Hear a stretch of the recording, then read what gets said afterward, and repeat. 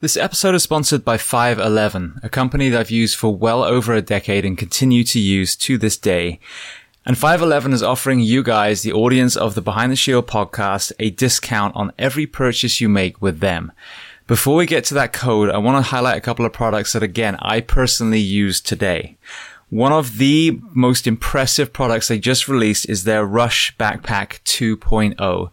Now, for many of you, whether you're going to the fire station, the police station, whether you're traveling with your family, whether you're taking training courses, we have to fly, we have to drive, we have to take trains. And I have to say, I own multiple backpacks, many of 511's different ones, but as far as a day pack, this one was the most impressive. There are so many different compartments. The way it sits on your back is incredibly comfortable. If you are a concealed carry person, there's also a spot for a weapon. So they've thought of multiple things that a man or woman would have to do on a daily basis. That is in addition to all of the products that I talk about a lot. Their uniforms, fit for men or fit for women in the first responder professions. The footwear that they offer, whether it's the Norris sneaker or the Atlas system that is designed for foot health and therefore knees and back and hips and shoulders and neck. As a civilian, I live in a lot of their clothes as well. Their jeans stretch. You can actually squat down in them. We live in Florida here, so I wear a lot of their shorts, which again, very lightweight material. You can get it wet and it will dry almost immediately. And then moving to the fitness and tactical space, I used to have just a regular weight vest. Recently, I switched to a 511 vest and actually bought ballistic plates as well. My thinking was simply, if I'm going to have a vest, why not have one that protects me as well? And that TAC vest is trusted by law enforcement all around the country. So I mentioned they were going to offer you a discount code. So if you go to 511tactical.com and enter the code SHIELD15, SHIELD15, you will get 15% off, not just that one purchase, but every time you visit their store. And if you want to learn more about 511, their mission, their products, then listen to episode 338 of the Behind the Shield podcast with the CEO and founder, Francisco Morales. Welcome to episode 613 of Behind the Shield podcast. As always, my name's James Gearing, and this week it is my absolute honor to welcome on the show Brandon Dreiman. Now, Brandon is a veteran of the Indianapolis Fire Department, but also one of the leaders when it comes to mental health and peer support within the fire service.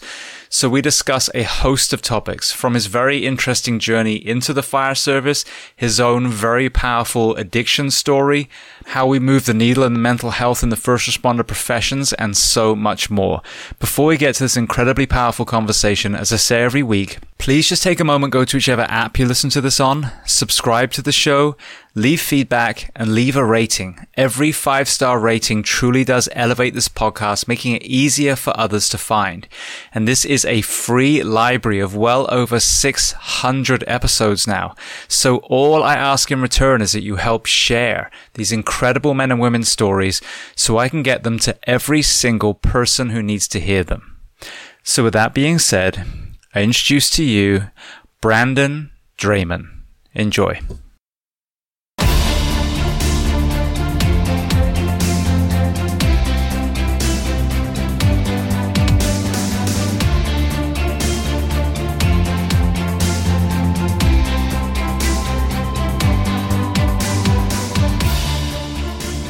Well, Brandon, I want to start by saying, firstly, thank you for your patience. We were just about to record and my Windows decided to do an update right before our conversation.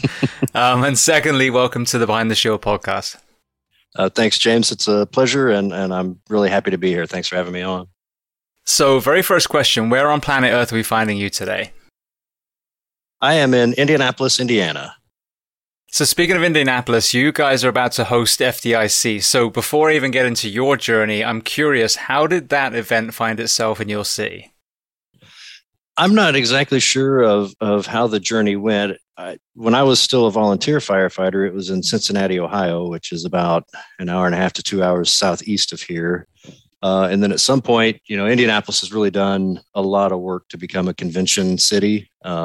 We're laid out really well downtown for that. It's very walkable. So it has a lot of appeal there. We do a lot with the NCAA, NFL Combine, things like that. So I guess was somewhat natural that it ended up here, but it's been here as long as I've been on the job. So 20 plus years. And this year, actually, their Jim's Con will be joining that. as on the EMS conference is going to be at the same time as FDIC. They're kind of underneath the same umbrella. So it should be a pretty good show this year. But yeah, it's always such a good time. And our fire department and neighboring fire departments provide a lot of resources. So we're part of the action, part of the conference ourselves. So it's going to be an exciting week. And hopefully, now that people are starting to move about the country a little bit more, it's going to be hopefully pretty well attended and, get back into the groove with the conferences here. Well, anyone in the fire department knows that when we have an event in our city, it can definitely bring an increase in calls. I'm curious, FDIC coming to the city of Indianapolis, what impact does that firefighter convention have on your call load? We definitely, it seems like, always have a few more working fires that week. Whether we're just paying more attention to that or not, I'm not sure. I think also, as far as EMS calls, there are a lot more people downtown. We do, the conference itself, as far as medical calls and the way that it's staffed, they do a really good job with our safety officers that roam about the different hot sites and make sure that we have medical coverage a lot of times on site and just kind of streamline that process. But it definitely, downtown, there's just a lot more people, tens of thousands more during FDIC. And we do, there's always an uptick in big fires that week. So I don't know what the correlation or causation may be there. But we do see an increase. Are there any kind of urban legend visiting firefighter related calls that you guys have run on that might be a little bit more bizarre? No, honestly, not that I can think of. Damn it. I thought there'd be some awesome stories. All right. Well, then, so let's get to your chronological path then. So starting at the very beginning, tell me where you were born and then tell me a little bit about your family dynamic, what your parents did and how many siblings. Yeah, I was born and raised in Vincennes, Indiana. So it's in the southwestern part of the state. For any history nerds in the audience, Vincennes was the first capital of the Northwest Territories in the United States. So I think what later became Wisconsin, Michigan, Illinois, Indiana, Ohio, I think those are the states. But we were the territorial land capital of that. So small town, founded in early 1700s, 1730, somewhere around there. So by Midwest standards, pretty old. So it was a cool place to grow up because there's a lot of history there. Good family dynamic. I have one brother. We went to 12 years of Catholic school. I was an altar boy, that sort of stuff. My dad's a pharmacist. My mom stayed at home with my brother and I through grade school. My brother's a few years older. And she was a neurodiagnostic technician, so she did EEGs and things like that at the hospital. I mentioned I have one brother. He's also a firefighter. He's a chief of training for us here. So we're both on the same department. I kind of followed in his footsteps whenever I got involved in fire and EMS. So he's been a big inspiration for that. But now we're all up here. My parents moved up here to Indianapolis to be closer to the grandkids. So fairly tight family unit throughout our lives.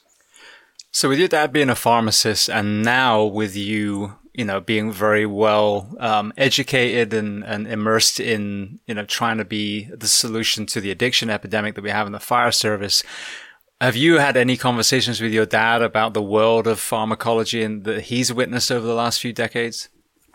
Yeah, so Dad's interesting, and I didn't understand it at the time, but Dad he worked in hospital pharmacy for a long time. And he would not talk to pharmaceutical reps when they would come. He wasn't interested. He would read the trade journals and look at the science behind things, but he was not at all interested in the sales pitch and the pins or any of that, the handouts or the vacations. That wasn't his game. And I never understood it. But ultimately, it's because of things like we've seen with the opioid epidemic and drugs of that class and other classes as well that I think he was wise to. And he didn't want to get pitched a product. He wanted to know the science behind why it would or would not work. And we've had some discussions about, the show that came out on Hulu fairly recently with Michael Keaton.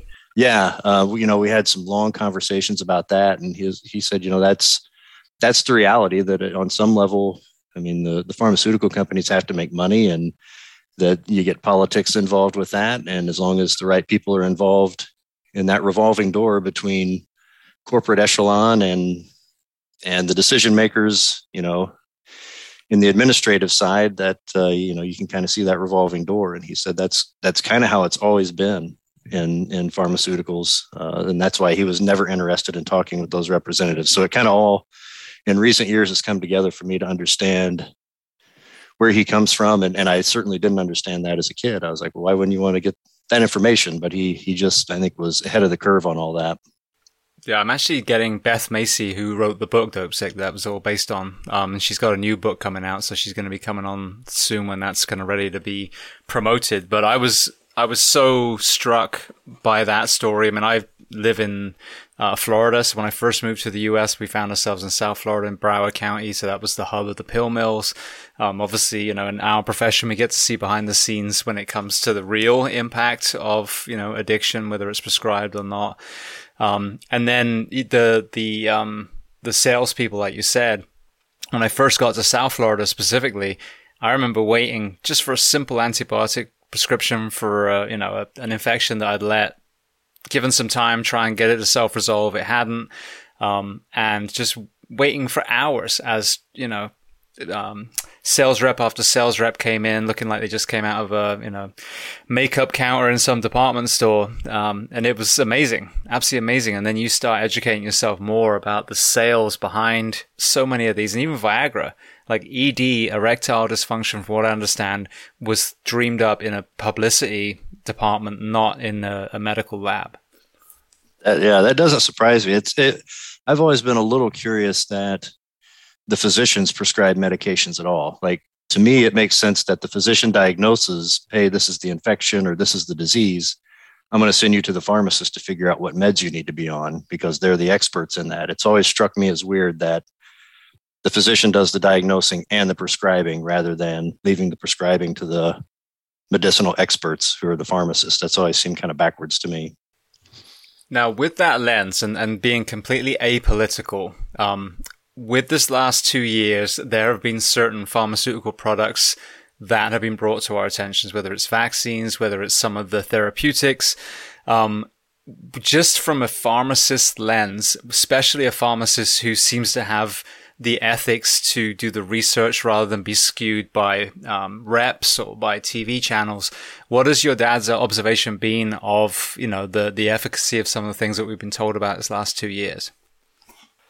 He hasn't said a whole lot. And I do, we're friends on social media, as weird as that sounds with a parent, but I think, we show a little different sides versus face-to-face conversations versus social media. And I know, like, for example, he's not vaccinated. And I don't know if he has conscientious objections to that or what they may be, but I know that he has not done that. That's like the big thing that stands out to me, was his decision not to do that. And I don't know, as far as any other things that have come out with, I know he, like with masks and things like that, he has his own opinion. So he prefers not to wear a mask, and he didn't get the vaccine. So I don't know if that's kind of what your lens is with the question, or if there's, other things there, but those are two things that come to mind for me. Yeah, no, I mean, my lens is purely someone else's lens. I mean, I did a great episode. I had a great guest, should I say, who was a doctor who was in Austin area. His ICU was full of people that were dying, that weren't vaccinated. So it was a very objective conversation. He laid down, where vaccinations are working. He was very opposed to mandates. So very, very middle of the road. But I think it's very interesting hearing all these different people, because, I mean, ultimately it comes down to a choice. But I think when it comes to medication, a pharmacist's view, especially someone who seems to be diligent with their research, is, just one of many voices that you can put into your kind of smorgasbord of not even opinions, of input, of research before you, the individual, make your own personal choice. Yeah, absolutely. conversely, we're going to get to sleep deprivation. We're going to talk about how vulnerable the first responder population are, but that's for down the road. So while you were in the school age, what kind of sports and or fitness were you doing then? I played basketball and baseball. Played basketball up until my junior year of high school, and wasn't a huge basketball fan, but it was Indiana, so that was just kind of one of the things that you did, and particularly a small high school, was play basketball. I also played baseball, which I loved. That was primarily just playing those sports. Kind of was a year-round activity, so the conditioning that went along with that is what I did. I've never been like a really big weightlifter or anything like that. Just more cardio, and I was always very lean growing up. So just the running that went along with baseball and basketball and those workouts just to play sports is all that I really did. I hated running growing up. Basketball conditioning was like the bane of my existence because I knew we'd have to go run 3 miles every day and hated every second of that. Now I run for pleasure, which is kind of a weird turnabout, but back then that was really it. It was just, staying prepped for the games. And I was always, lean enough and in shape enough that I could just kind of walk in off the street and play. So I was very fortunate in that regard, but that was, and always also riding bikes a lot, not something that I see a whole lot of anymore. But growing up in a small town, we get on our bikes and head out and ride to lakes and streams and whatever else we could find to do to pass the days in a small town. And we rode our bikes everywhere. So I think there was more, just because if you wanted to do anything, you had to exert yourself moderately to get anywhere, that I think we're missing out on some level now in a lot of cities, because it's either too dangerous because there's not, a safe place to ride a bike, or we're just getting lazier. I don't know. But that was something we rode bikes a lot. Yeah, well, I think that's one of the most amazing things was at the beginning of the pandemic, when everything stopped, when everyone was off the roads, and you saw, this regeneration, you saw, how much potential space we have for, community and exercise. And, obviously you had to remove all the cars to see that. But it also made me realize how few pedestrian areas we have in the US. And obviously you got New York City and some of those places that you can walk alongside traffic. But if you look at, there's many, many places in the UK, Holland, where you have entire areas where it is safe to ride a bike. I think that you're absolutely right. I think fear is a big part of it, and pollution as well. No one wants to be riding while dump trucks go and spew diesel fumes in your face. So I think if we put more effort into creating, a sidewalk off from a road so that you could actually enjoy riding around, or pedestrianizing downtown areas, so you park on a bit further out and then you get to walk everywhere, I think that would be huge on improving everyone's health. And it's amazing. I noticed, as somebody who ran regularly, we've got there's an old railroad that ran through behind the town where I live, called the Pennsy Trail, the old Pennsylvania Railroad. And they turned it into a greenway. And that's where I usually run. And pre-pandemic, I was regularly myself, and over a 3 mile stretch, I'd see one or two other people. The pandemic hit, and it was at times almost shoulder to shoulder on that trail, because people were trying to find that space where they could be outside, be in the open air, get some sunshine, pass the time with other members of the family. And that's when it really hit me that kind of the same thing. We really don't have a lot of good spaces where you can do that around here. So it got packed on times that were otherwise would have just been me and a couple other people. Now, when you were in that school age, what were you dreaming of becoming career-wise? Growing up, one of the big shows was Emergency when I was a kid, Johnny and Roy and LA County and, Squad 51, all that. So I always kind of had it in my heart that I wanted to be a firefighter. In fact, even in kindergarten, I remember we had to draw a picture about what we wanted to be, and I drew a fire engine.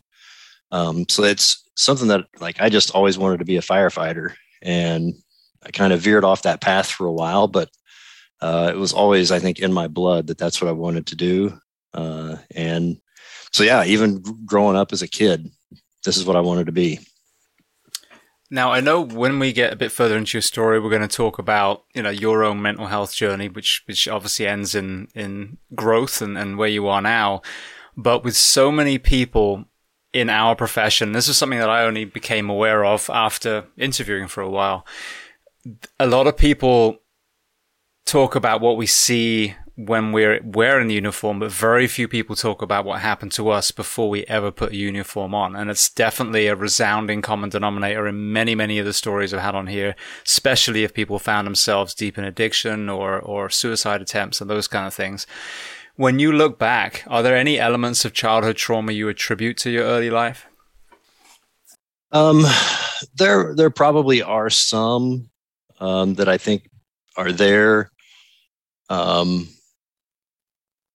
Nothing that I can necessarily pinpoint, but I know like just at times with some bullying and kind of, my personality, I've always been really, really introverted.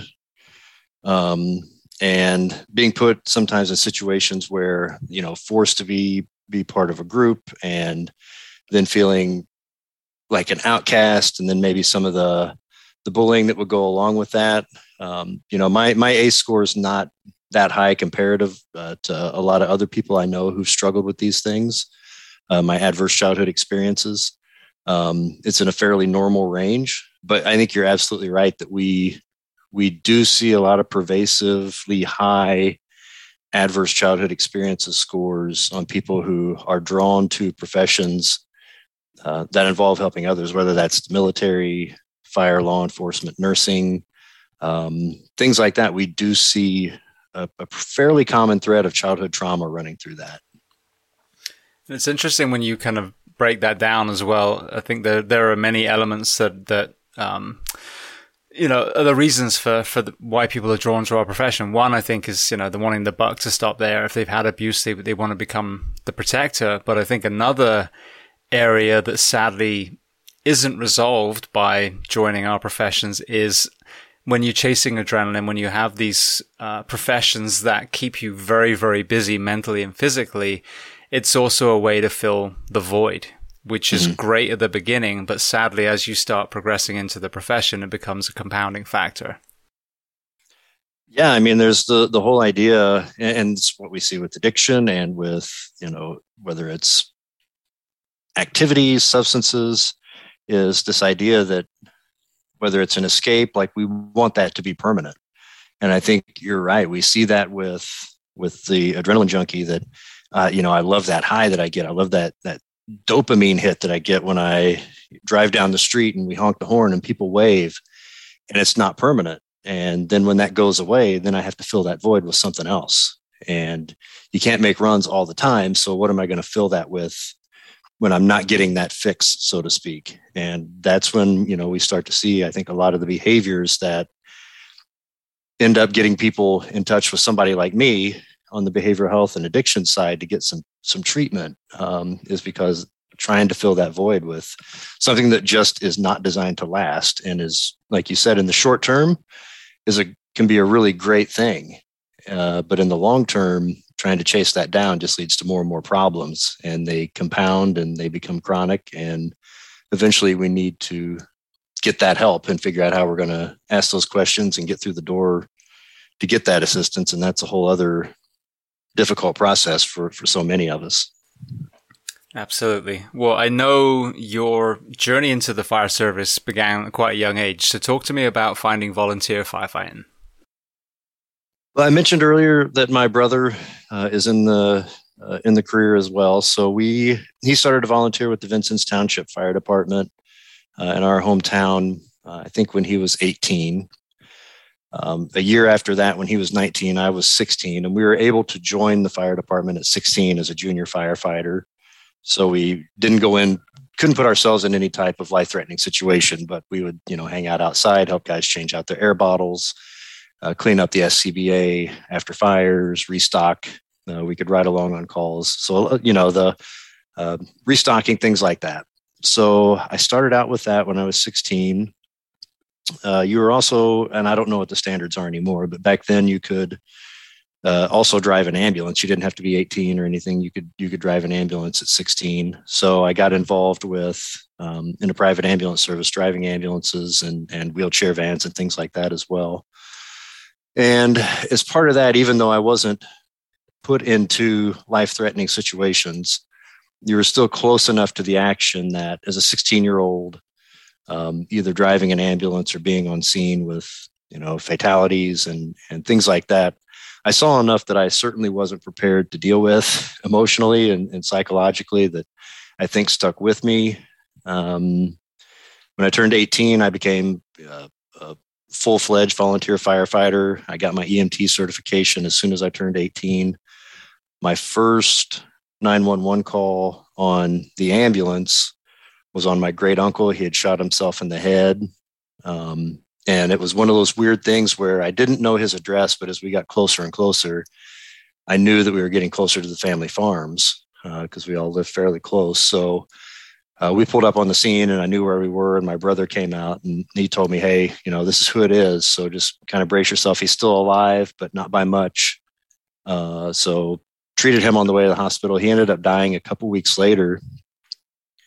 But I can remember, even though there wasn't anything we were ultimately going to do for him, he died secondary to a brain infection from the bullet wound.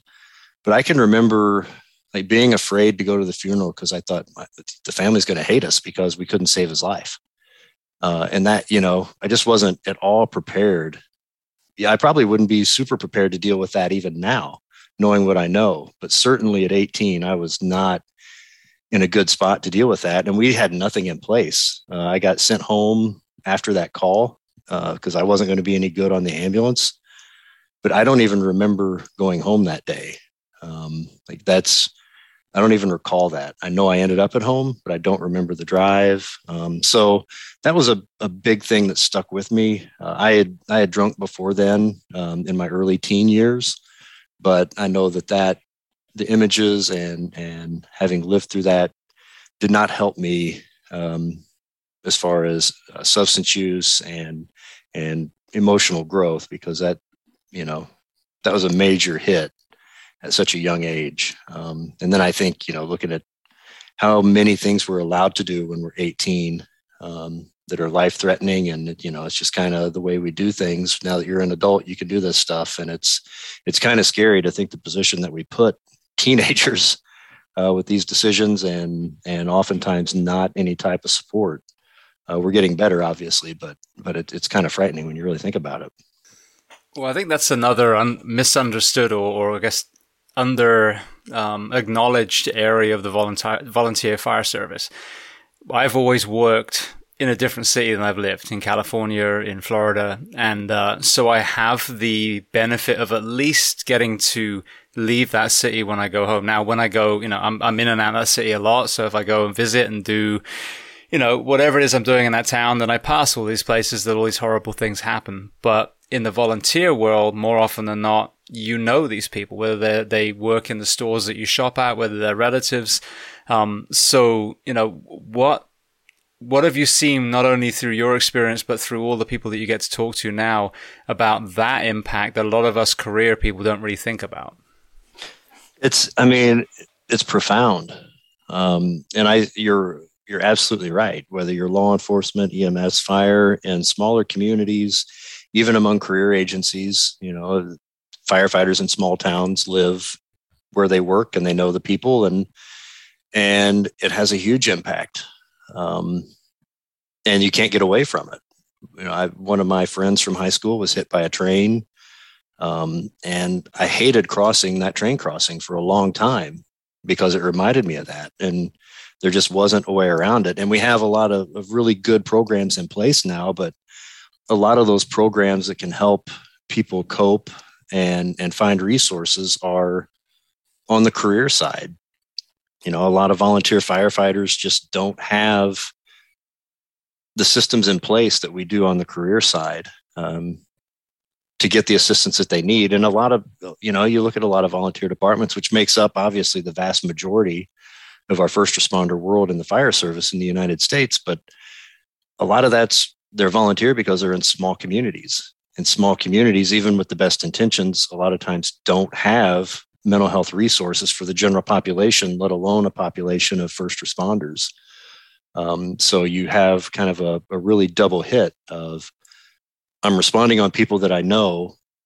I have to see their family members around town and at church, and maybe when we're out to eat. So I get to relive that and wonder what they're thinking of me and my ability to perform and save their family member. And then, even if I want the help, there's nobody really around who understands what I do, and there's just not the resources in place to help me.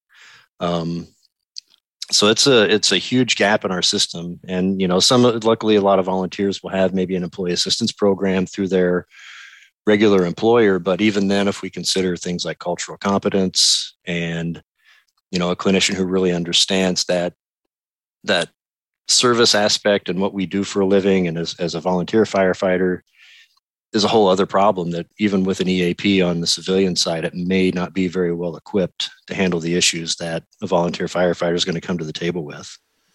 Absolutely. I've heard so many EAP horror stories on here. And of course, there are some great people out there. But when it's like Russian roulette. I mean, there are probably some great fit counselors for people in their cities or counties, but the number of times I've had people on here that were truly in crisis, truly, had already planned to take their own lives, and this is kind of like a last-ditch attempt, and then they're in front of someone that's told them to get out, they can't help them, or they've burst into tears, or they found out they're actually, a child psychologist, and the wrong counselor can be so detrimental to a responder when they walk through the door.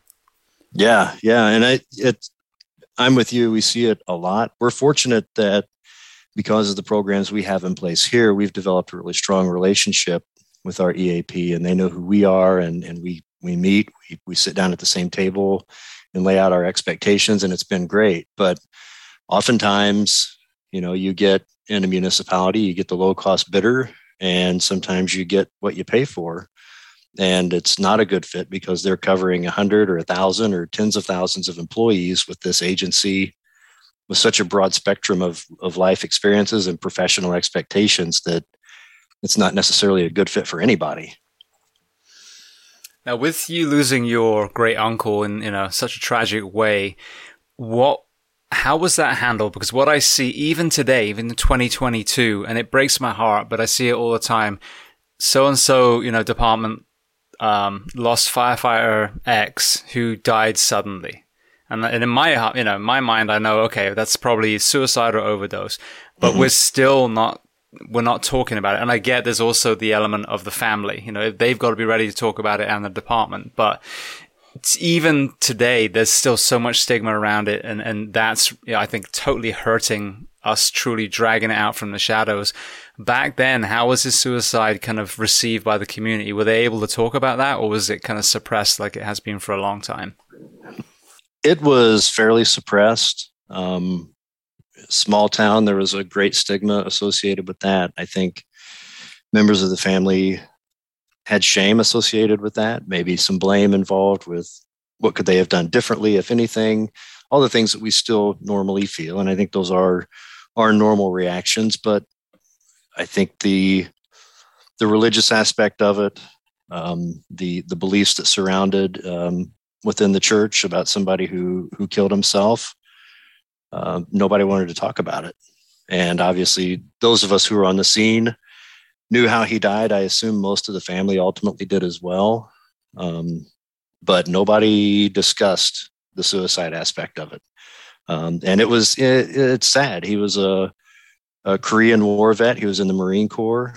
He fought in Pork Chop Hill, received the Silver Star for his actions. I mean, he was a decorated veteran, and he had some really bad injuries through his life. He lived with chronic pain, and the pain just got to be too much. After decade and decade, he sought an end to his pain, and that was unfortunately his decision in that regard. But it's, you got to talk about that stuff, and it never was discussed. That's heartbreaking. And when you think as well about a lot of these discussions recently, as we withdrew from Afghanistan, and now, there's this tension in Eastern Europe and Russia, and it's just rearing its head again. you just touched on it before. Like, we have no problem sending 18-year-old children, basically, to foreign countries to go and kill and defend this country. But there's never a discussion of, what is the weight of that? What is the long-term impact of them missing a leg, of TBIs, of the mental health trauma, of chronic pain? And then, I think you see, sadly, that manifested in what we're seeing now. Like this week alone, we just lost 2 Navy SEALs to suicide. And I know because they were friends of my friends. And so, this is a ripple effect that you never see discussed. The only time we really talk about, military suicide, veteran suicide is push-ups. Which I haven't seen push-ups fix any of this problem yet. So, that's just it's a shiny object, this kind of symbolism, but it's not creating the conversation. So, that's absolutely heartbreaking that he fought for this country. He defended the Korean people, and then ultimately probably felt like he wasn't able to talk about it and didn't have the support to deal with it. Yeah. It's especially looking back and as many suicides as I've assisted, in the aftermath, and people who we've helped get the treatment that they need. And I think, it's part of that shame, I think, and the guilt that we carry in the aftermath of a suicide. Not that it's about me, but looking back, like if we would have had some of these things in place, could we have made a difference in his life? And it's those what ifs, but we still don't discuss it enough. And I automatically, the same thing when you hear someone died unexpectedly or died suddenly, immediately our brains go to overdose or suicide or both. And we're going to fill in those blanks. The rumor mill is going to start. We know how we operate. Somebody's going to put the story out there, whether it's true or not. And rather than letting that narrative create itself through the rumor mill, we're so much better off if we confront it and say, yes, this person died by suicide. And it's complicated, and it's not as simple as they had a bad call. This is a very complicated subject, and our goal should be prevention and getting people help earlier so that they don't reach that point, like prevention. But what we end up putting out there when we refuse to talk about it and we just say somebody died suddenly, to me, all that does is tell the next person who may be having thoughts of suicide that conversation is not welcome here, so I better just keep my mouth shut. And we just further stigmatize it by not saying what happened. And I wish we would get better about that, because I think ultimately it leads to more suicide. Absolutely. I've said it a lot. The fire service is excellent at burying people. We're just not good at stopping them from dying in the first place. Yeah. Sad but true. All right. Well, then, kind of leading you through your career journey. So you were dreaming of becoming a firefighter. You're watching Emergency. You were volunteering now. Walk me through that journey, because I know you found yourself taking a left turn at one point. Yeah, I did. So I went to junior college at Vincennes University, studied business, and continued to volunteer and worked in college at a couple of different ambulance services. Graduated from Vincennes, and I went on to get my bachelor's degree at the University of Southern Indiana down in Evansville. And I studied business with finance and economics emphasis. Graduated from that program, and to me, I was content being a volunteer firefighter. So I thought, I'll get a job, I'll continue to volunteer. And I had the opportunity, my grades were good enough, and for whatever reason, and I can't even remember why, but it got in my head that I could go to law school. That seems like a cool thing to do, go to law school. And maybe part of it was I didn't want to get a job yet, so I could continue my professional academic career. So I ended up going to the Indiana University School of Law in Indianapolis. And along that line, I started exploring, what careers could I have as an attorney. I looked into, in particular, law enforcement, so FBI, CIA, customs service, all that sort of thing. Was there a place for attorneys there? And there certainly was. So coming out of law school, I wanted to be a customs agent, and there was a track within customs for attorneys. So I applied to customs and went through that process, and everything was looking good. I had my conditional offer to go to work for the customs service, and I had to get my last step, I had passed everything, but I had to get a colorblind test, which I failed. My dad's colorblind. I never thought anything about it, but it turns out that I'm colorblind as well. And that was a disqualifying factor to be a federal agent, at least with the Customs Service. So I've taken and passed the bar, but now like my whole career track was gone because I couldn't do that with the Customs Service or any federal law enforcement agency.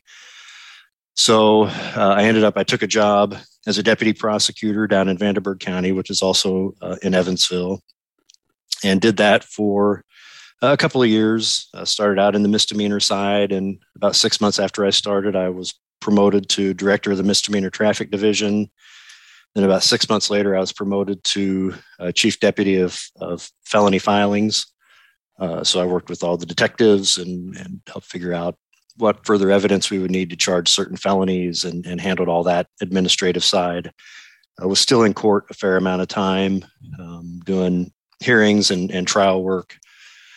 But the Evansville Fire Department had a station that was just very close to the city county building where I worked. And all day long, I was watching the engine and the truck and the squad roll out on emergencies while I was sitting at my desk, typing on my computer and taking dictation. And I was like, this really sucks. Like, I don't want to sit here and watch fire trucks. I want to be on a fire truck. So my brother was already had a few years on the job up here. We were talking and he said, we're hiring up here. You should put in and see what happens. So that's what I did. And then I ended up making that big transfer from a college student to attorney to firefighter. But that's kind of how that all played out and why I ended up practicing law for a bit. I came up here and after I got on the job, had, a very small private practice for a few years, but it was just not anything that I was ultimately interested in. And I ended up just stopped paying my attorney fees and just kind of let that go. But it was definitely a weird road getting here.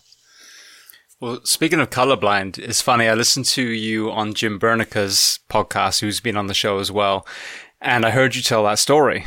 I had the exact same thing happen to me in England because I wanted to be a fireman since I was little. And touching on our previous conversation, I don't think I would have been ready physically or mentally when I was 18. I was very, very small. I mean, maybe mentally because I grew up on a farm and saw, all kinds of stuff. My dad was a vet, but physically, I don't think I would have. I don't know if I had the fortitude. But it was exactly like you said, you're colorblind. You can't pass this, little dot book test. And you just have to take a step back and ask the person, what color is that tree? It's gray. What color is that car? Gray. Okay. Now you're actually colorblind. What color is that tree? Green. What color is that woman's dress? Oh, it's a navy. No, it's actually more of a black. Okay, I get it. Well, you and I can't be fashion designers, but we can still be firefighters. And so that sticking to that book is absolutely insane in 2022. You're not legally blind, like you have no eyeballs, or you're 2020. There's a complete spectrum of vision, analytics. And it's the same in the color vision world. So I ended up challenging it. The doctor pointed at stuff in the medical room. And I've said, that's red, that's blue, that's, whatever. This is here in America now. And they were like, all right, sweet, you passed.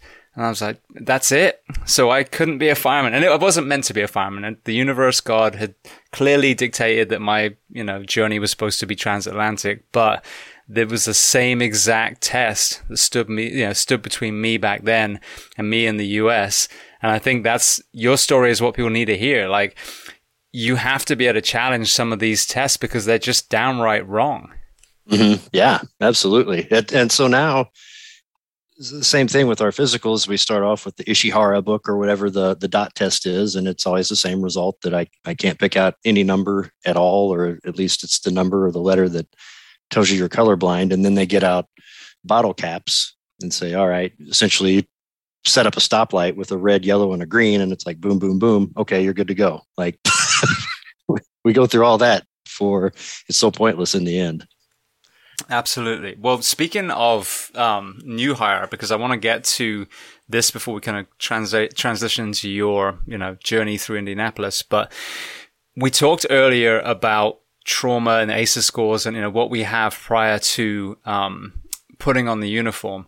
A concept that kind of hit me, I don't know, probably a couple of years ago now.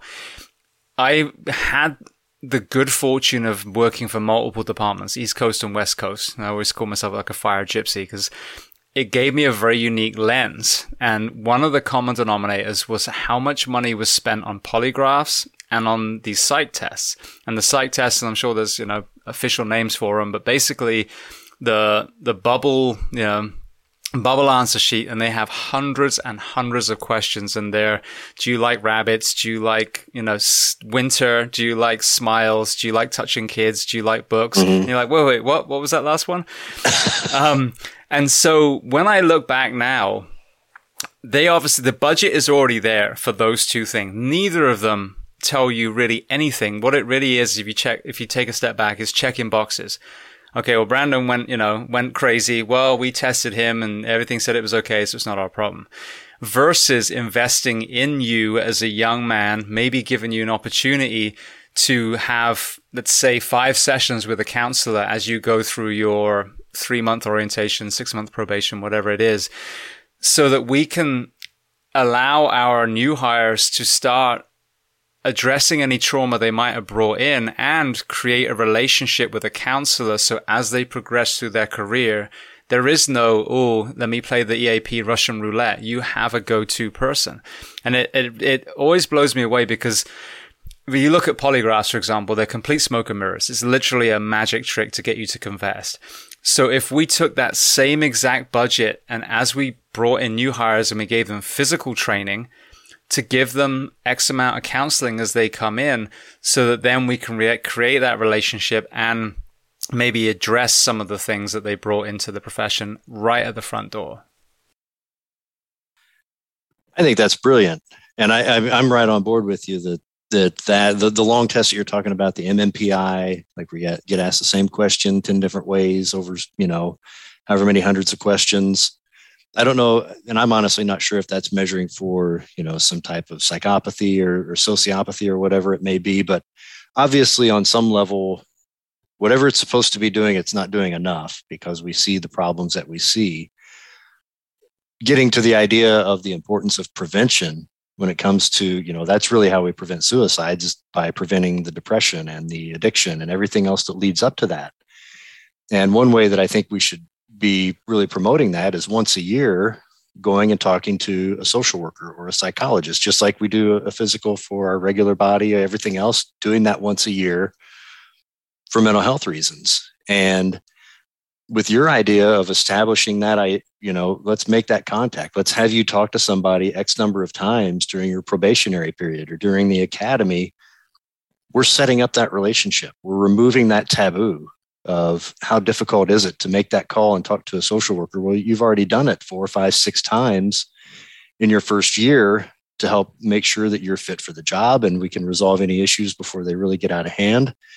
And then you set yourself up, one, with coping skills that are going to benefit you throughout your career. And 2, if things do get overwhelmed, and it happens, even with people who are really well prepared psychologically for this job, you still have times where something hits you sideways and you need a boost or you need to talk to a pro. If we can do that early on in people's career and shift that paradigm to where people aren't afraid to make that call and they know how to do it and they know what to expect, then when they do get hit sideways by that call or their marriage or their kids or whatever it may be, finances, they know how to do it.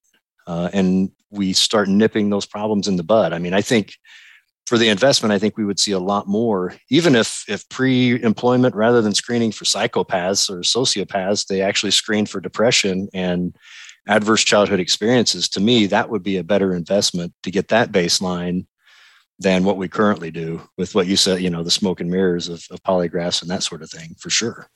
Yeah, but I always said as well, I think background checks give you the best insight into someone because, if we have erratic behavior, then there's probably going to be some sort of, record on the legal side that will show who we are. But those two tests, short of testing for being a psychopath, which as we'll get into, I think that's where a lot of the compounding elements, including sleep deprivation, contribute to that kind of behavior ultimately.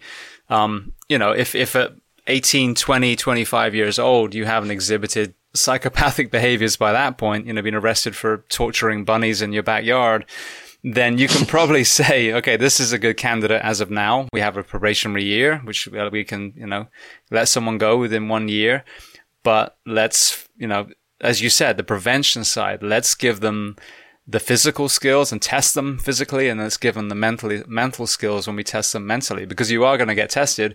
As you said, one of your first calls could be something horrendous. And I heard you talk about one of your other early calls where a whole family was killed and you responded to it. So, we're getting our children, our 18-year-olds that may or may not have trauma, and then we're bringing them in and exposing to them immediately, and we've tested to see if they can take, hose packs up and down the tower, but we haven't tested to see if they can handle some of that horrendous stuff that we get to witness on a daily basis.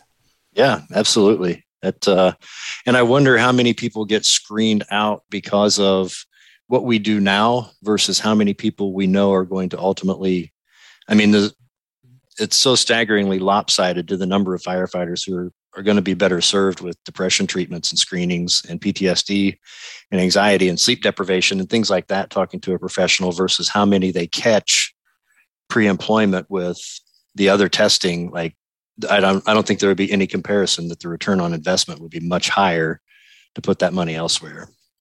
Absolutely. Well, you were sitting in the legal field, as it were, not really loving pushing papers and attending court. I want to get to the transition, but just very briefly, again, as you went through your own path and now you're counseling people with all levels of addiction, what, if any, was your perspective of the legal impact of addiction? Because just to preface it, I talk a lot on the show because I've witnessed it firsthand in Portugal and some other places. To me personally, as a firefighter paramedic from a different country originally, when I witness what we do to addicts in this country, not people selling drugs, not people smuggling, but the illegality of being an addict, I think that we've seen this 100-year war on drugs as an epic failure for the addicts themselves. Did you get any perspective of that when you were in the legal position that you were in? I absolutely did. So a big part of why I didn't like what I did was the war on drugs. The people that we saw coming into court with addiction issues really weren't that happy being addicts. Surprise. Yeah, they weren't living the dream when it came to their heroin addiction or whatever it might have been. And we had a one size fits all. You're going to do 12-step and you're going to do this and you're going to do that. And this is how your recovery will look. And if you don't do it, then we're just going to lock you up and fine you until, you can't afford to live anymore. And then on top of that, even if you comply with everything we're saying to do, now you've got a felony. So good luck getting a job and then dealing with life on those terms. Like it's all backwards. And I didn't want to be a part of that. And it bothered me a lot as a prosecutor and even things like, asset forfeiture that, law enforcement agencies can get property and money as part of this creates the wrong incentives to keep it going versus trying to get people help. And we are seeing a trend in jurisprudence in the United States, and it's probably already going on in other countries where we have drug courts. So it's not perfect, but hey, we have a system in place where they're trying to remove some of the punitive nature of drug offenses to get people help. We have recovery coaches who work in probation departments. So people who maybe have a criminal record and certainly have an addiction history sit down and work with people and say, what does recovery look like to you? Does it mean that you stop cold turkey? Does it mean that we get you clean needles so you're not, catching hepatitis or spreading hepatitis? That's a win in my book, harm reduction. So we are having those conversations, but I know even in Indiana, a county recently had a really good needle exchange program after a pretty profound HIV outbreak. And they stopped funding for that this past year and it made a huge difference. Even the deputies came out in favor of keeping it, and it did not get funding and things like that. It's such a disservice from a public health perspective, but also just to put some humanity back in this conversation that addicts are people we're talking about. And I don't know any addict who set out to be an addict. It's a byproduct of a lot of other things that are going on in their life. But we treat them, like you said, we criminalize it, and it becomes just so dismal that I agree that the way we've done it is not working. It never has, and I suspect that it never will. Well, that's so heartbreaking to hear, especially when there was so much money poured into this pandemic, which we were told, well, this is, because of protecting you from this disease. Yet we have one that we know. I mean, it's almost a given if you inject with a dirty needle that you're sadly going to, receive the HIV virus. And to not fund that, I've heard people say, oh, we shouldn't give Narcan, they're not going to learn. And like, oh my God, and especially when you take a step back, and it's what we're going to discuss too, the socially accepted addiction, alcohol, is rife in this country. Mm-hmm. If you take out the word alcohol and put the word opiates in, or meth, or, insert whatever, all of a sudden you find yourself, judgy as hell, but it's exactly the same thing. And I have lost personally 3 firefighters to opioid overdoses, 3 that I knew personally. And then, so many are chronically addicted to alcohol. And, so we in corrections, in law enforcement, in the legal community, and in police, and in fire, in EMS, in dispatch, we all have this addiction, crisis going on. So for people of those communities to demonize someone because they're not wearing a uniform and injecting, to me is not only, disgusting, but it's also completely hypocritical as well. Yeah.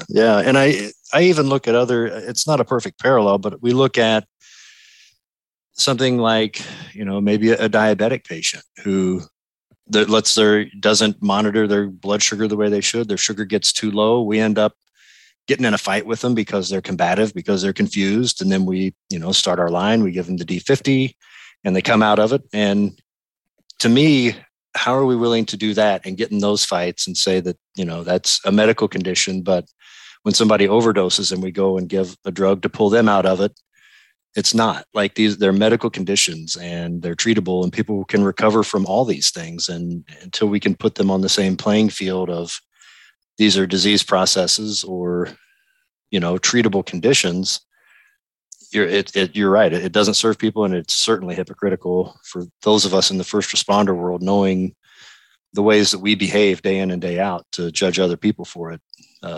It's kind of vulgar, and it certainly is not helpful. No, and like I said, it's been 100-year longitudinal study that's ended in epic failure, and I always point this out on this. And it sounds like I'm beating a dead horse, but we are, because this hasn't been fixed yet. It's the same as many of these other things, whether it's a cancer issue in first responders. I mean, there's so many areas. But the point that you hardly ever hear asked is, why are the streets of Finland so safe? Why don't the police officers in Norway walk around wearing tactical gear? You know what I mean? Our country has devolved because, largely because of this particular kind of law that was put in place, because we look at broken homes. Well, again, go back multiple generations, create an environment where mental health is stigmatized, where addicts then get locked away. You get this compounding factor, and then fast forward to 2022, and we have children murdering each other because they wore a different colored t-shirt, and we have our cops being executed. And, it's just horrendous. And we've tried that way, and it not only didn't work, it made things 1,000 times worse. So to me, a true leader is going to stand up in this country and explain to all of us in a very middle of the road way how this is a human and proactive element that will positively affect not only individuals' well-being, but even things like crime and murder rates, all these areas. But you have to have someone who's brave, and you have to have someone who understands that initially there's going to be pushback. But if you educate and show the history and show other countries, look, you could actually have a community where you're not worried about your child getting struck by a bullet in the crossfire. This doesn't happen in certain countries. So that's the thing that I wish would be pulled into the main frame, is not these extremists. Like every time we have some tragic event where a school is shot up, it becomes a gun debate. Well, how about the mental health element and all these other contributing factors where most countries don't have school shootings? I mean, this is what we need to talk about. Yeah, I can't remember the percentage, but the percentage of just prisoners in the United States versus our population worldwide is phenomenally lopsided. The amount of people we lock up. I think we have 75% of the world's population incarcerated, if I'm not mistaken. And we also have a very similar thing with the opioid use. I think we consume 75% of the world's opioids too. Yeah, and that's difficult to even wrap your mind around that we incarcerate that many people, and such a large percentage are either directly related to some type of drug use or is a side effect or a result of that drug use, if not directly drug use itself. And it all ties back to the failed experiment. Absolutely. Well, I want to get back to your journey. So you decide to enter the fire service. You talked about following your brother. So what was that like when you joined the department? What did the kind of mental health side look like? What was the environment then? And then walk me through, your own mental health journey from there on in. Yeah, this would have been in 2001 that I joined up here, and it still wasn't something that we really talked about at all. We had an employee assistance program in place, but nobody, I don't know utilization rates, but I'm sure they were very, very small. And I was probably already drinking alcoholically at that point, coming on the job.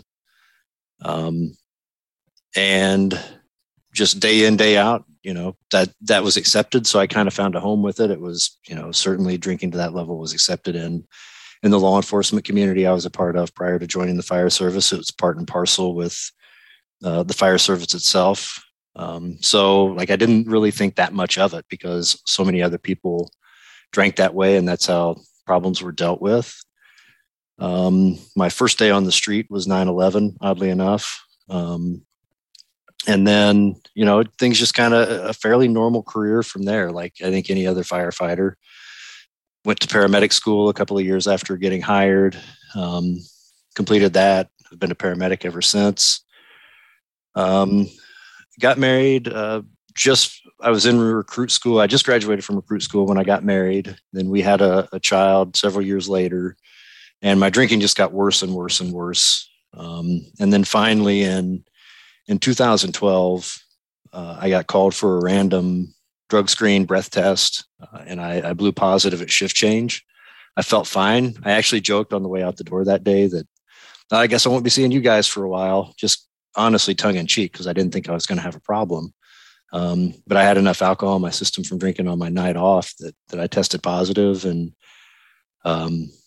ended up got suspended. I wasn't sure what was going to happen with my career, with my family. Things were already pretty strained with my wife because of my drinking.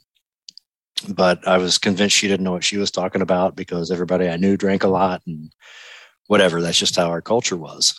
But that kind of really brought it home, and went into headquarters and signed my suspension paperwork. And we have the option you can either take 10 shifts unpaid, or you can take a 24-hour shift unpaid and agree to go see a counselor at our EAP.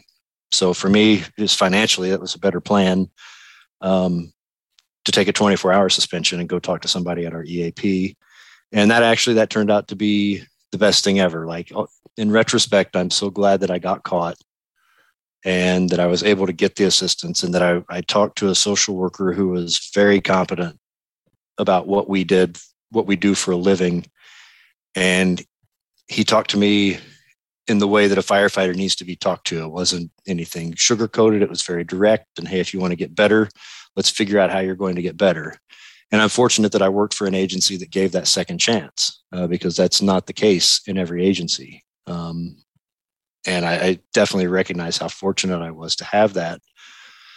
And then from there, it kind of grew into a passion of mine to help other firefighters. And that's on some level what I've done ever since I got in trouble, was try and help other firefighters who were either well down that road or starting down that road and wanted some help. That's kind of a really brief snapshot of my career, but But that's kind of how I ended up getting involved in behavioral health and peer support and all that aspect of what I do now. Now, when you look back, I've heard you talking about a spectrum of, alcohol use, just like we talked about with colorblindness. And I have just had like a 3-month abstinence. I was a habitual drinker. Now, very, very small amounts really compared to, a lot of the binge drinking stories I've had on here.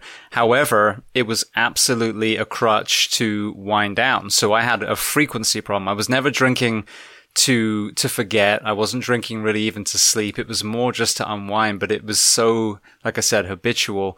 And it took a little effort. It really did to get past that first couple of weeks. And then, kind of feel like, all right, now it's lost the grip a little bit. But there are so many different levels. There's a lot of people that, get off shift and immediately are drinking. There's some people that will get completely shit-faced, but just once, twice a week. So kind of what was the progression of yours, and where was probably the worst place that you found yourself? And then when you look back, why do you think you were drinking the way you were by that point?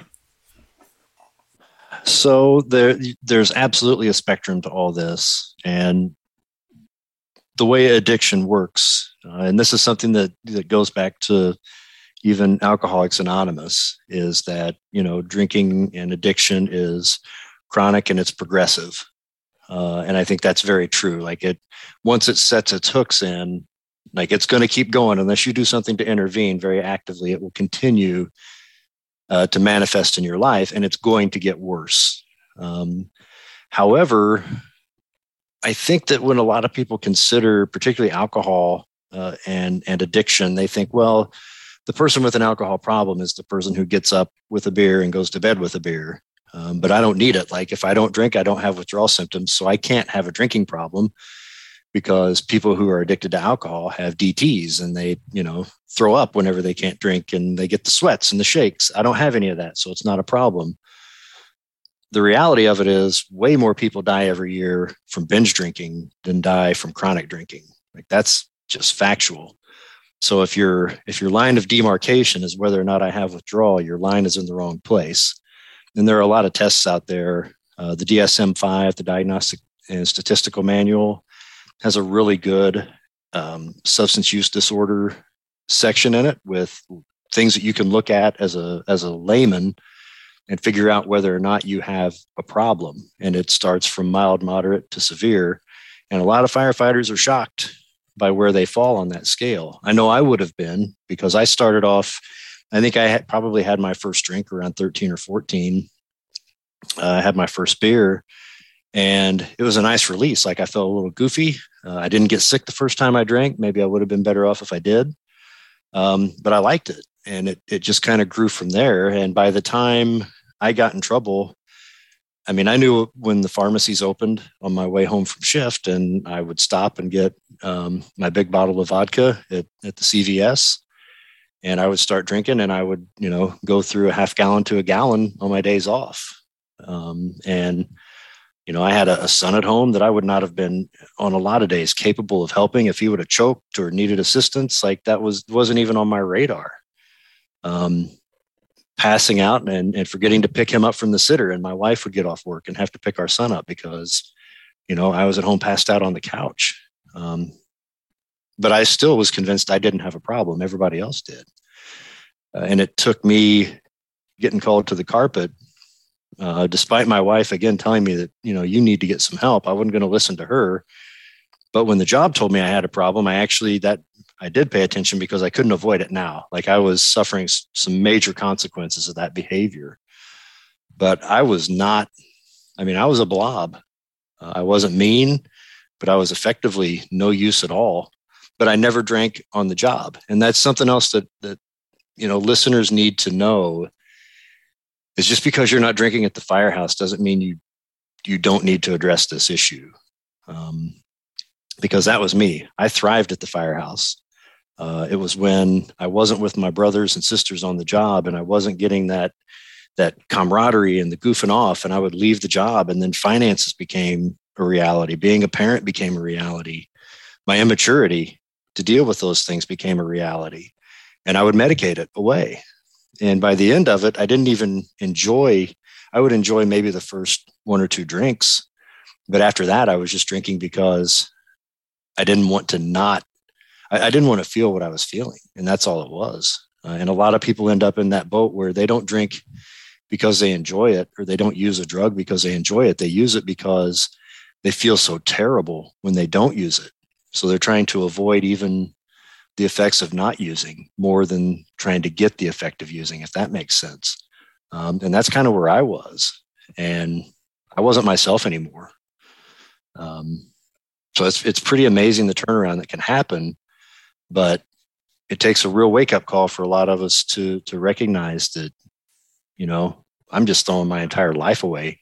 And with that, my family, you know, that there's this idea that, you know, maybe of a genetic component of addiction. And I think there's probably something to that. But I say that addiction is a family disease because everybody in your household's suffering from it.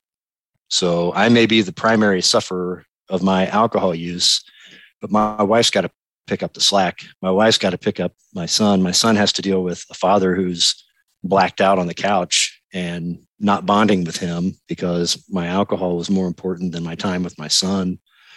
So the whole family suffers from that. So everybody pays a price for one person's addiction. But the real positive side is people recover, and people recover all the time. And we're getting better about recognizing that there's more than one way to do that. And because of that, I think people are more empowered and able to find more avenues to get help now. But we still have a long way to go in our culture, and particularly when it comes to alcohol use and how we're going to, you know, more effectively deal with that going forward. But we are seeing some strides being made in that regard, which makes me happy. I just want to see a much more open and honest conversation about what we're doing to ourselves with our substance use on this job. Now, how many years into your firefighting career did you find yourself at this, you know, very extreme element of addiction? I was about 11 years in the career side. I had 10 years as a volunteer before that. So overall, like 21 years. But as far as a career firefighter, I was 11 years in. Because I see this over and over again about the 10-year mark. And I heard Navy SEAL talking about this as well, you know, in his field. When we're new, and this might be slightly different for you because you said you were a volunteer as well, but for a lot of us that weren't, you know, that we enter the profession, about the 10-year mark was when I started noticing that you get a smaller percentage from every call. Like, you're always learning from calls, you know, and everyone brings one a little bit differently, whether it's a very basal medical call or a very extreme fire call. But you know, what would absolutely get you, you know, super excited as a rookie, 10 years in, you're like, well, that was a bullshit fire. That was just room and contents. You know, it's not a real fire anymore. And it's not a chest beat and bravado thing. It's, you know, your adrenal glands become more and more conditioned. You're calm. It's less of a threat.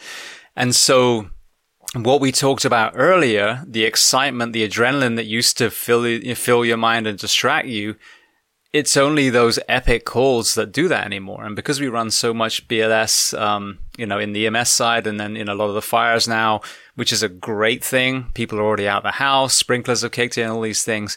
We don't get the backdraft type fires very often, if we're all honest with ourselves.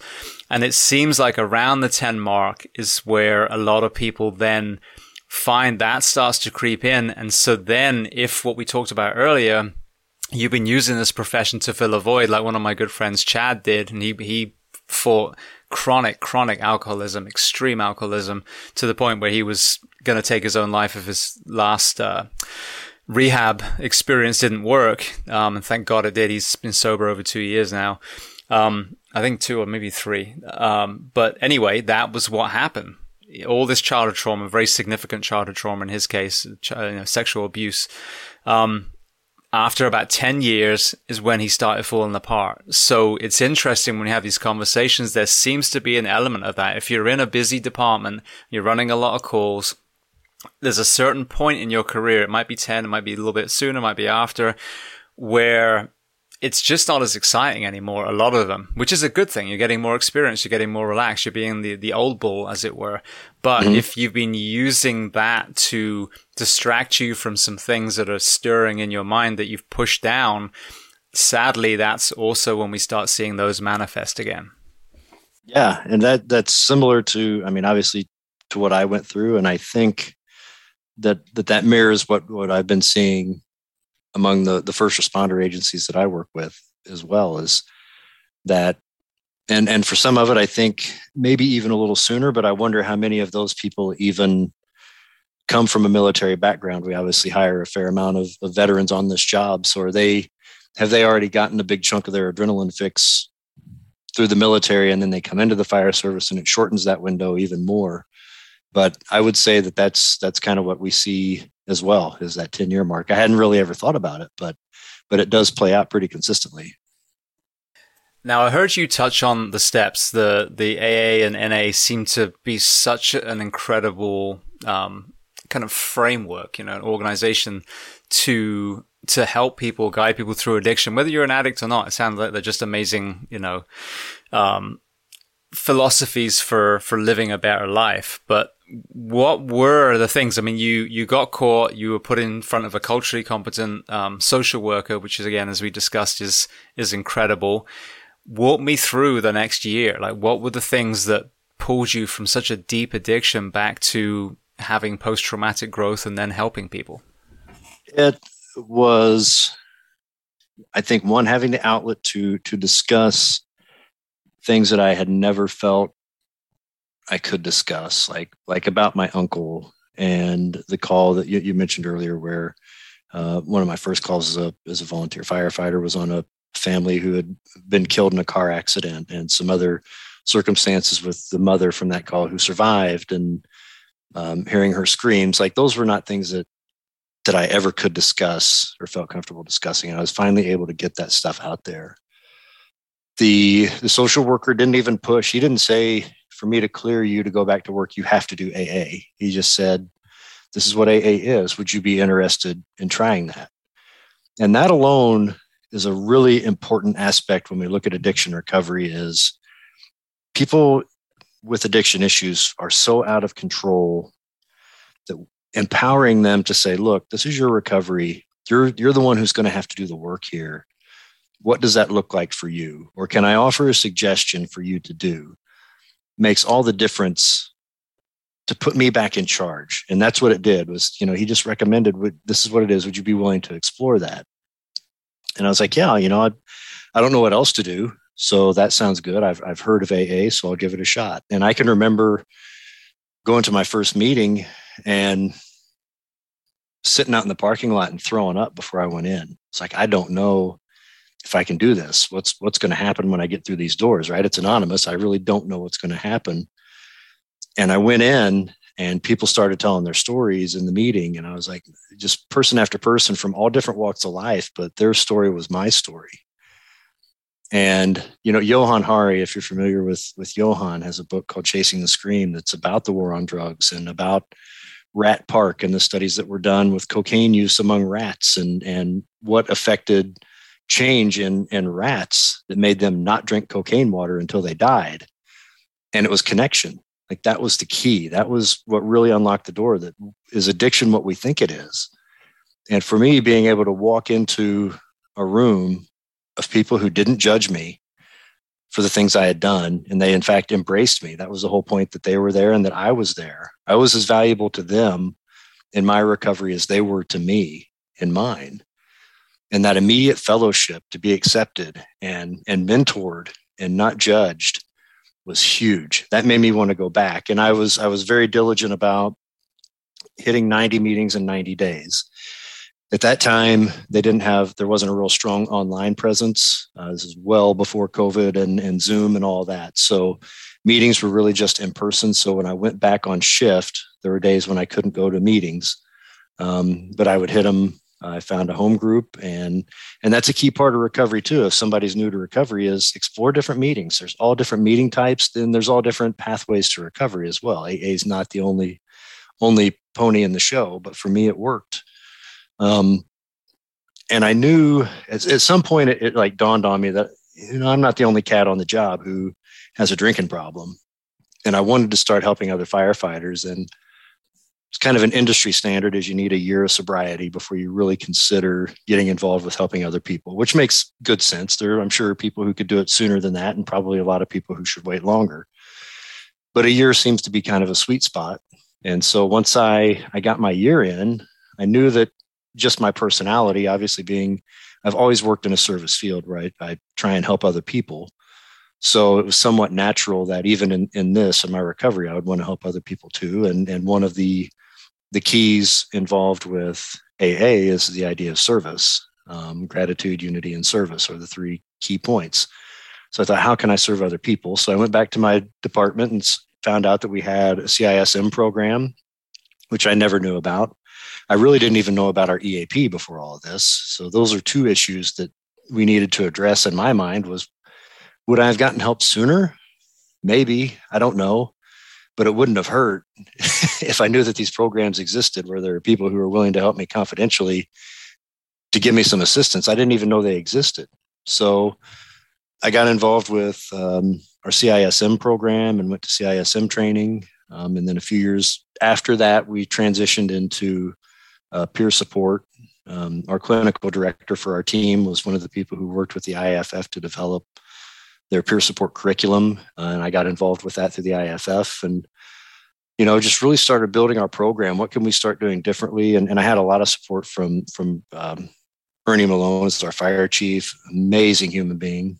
He actually, when I got suspended, was the assistant chief. And even like his attitude when I was getting suspended was, this is a real opportunity for you to get better. If you need help, this is a great opportunity for you to do that. And he's carried that attitude forward as our fire chief, that he's very supportive and looks at recovery as something that any of us can do if we want to do it, just like any other disease process that we can heal. We can heal from addiction and whatever else is troubling us. So that top-down support has been massive for us. Dedicating a full-time behavioral health unit within our fire department with a battalion chief and a captain full-time in that unit and peers on every shift, are all things that we've been able to develop as a result of that. But it's all about serving other people and recognizing that if you have these problems, you can get better. People do it every day. And most people do quit at some point, whether it's heroin, cocaine, alcohol, benzos, whatever it may be. Most people naturally quit. But the sooner that we can do that, the better, the less wreckage we leave behind. And that's kind of been my driving force, is how do we make sure that we get you help safely and privately on your terms.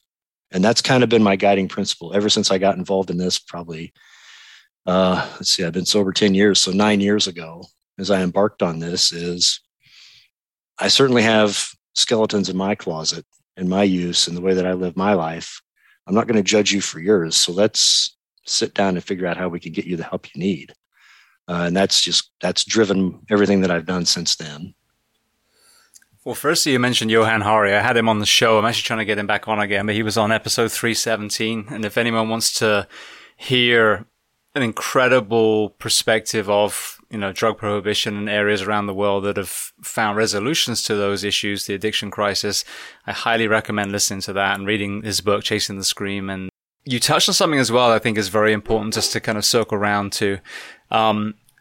In Portugal, where my family, actually a couple of my family members moved to, and I got to sit down with the gentleman who spearheaded Portugal's decriminalization of addiction, not selling, not smuggling, addiction, is exactly what you just said. When they are found with a personal use of whatever, substance, you can't go to the Publix, you can't go to the store and buy crack. You know what I mean? There's a big misconception of legalization that you're just going to go into, your local gas station and buy some meth. No, that's not how it works.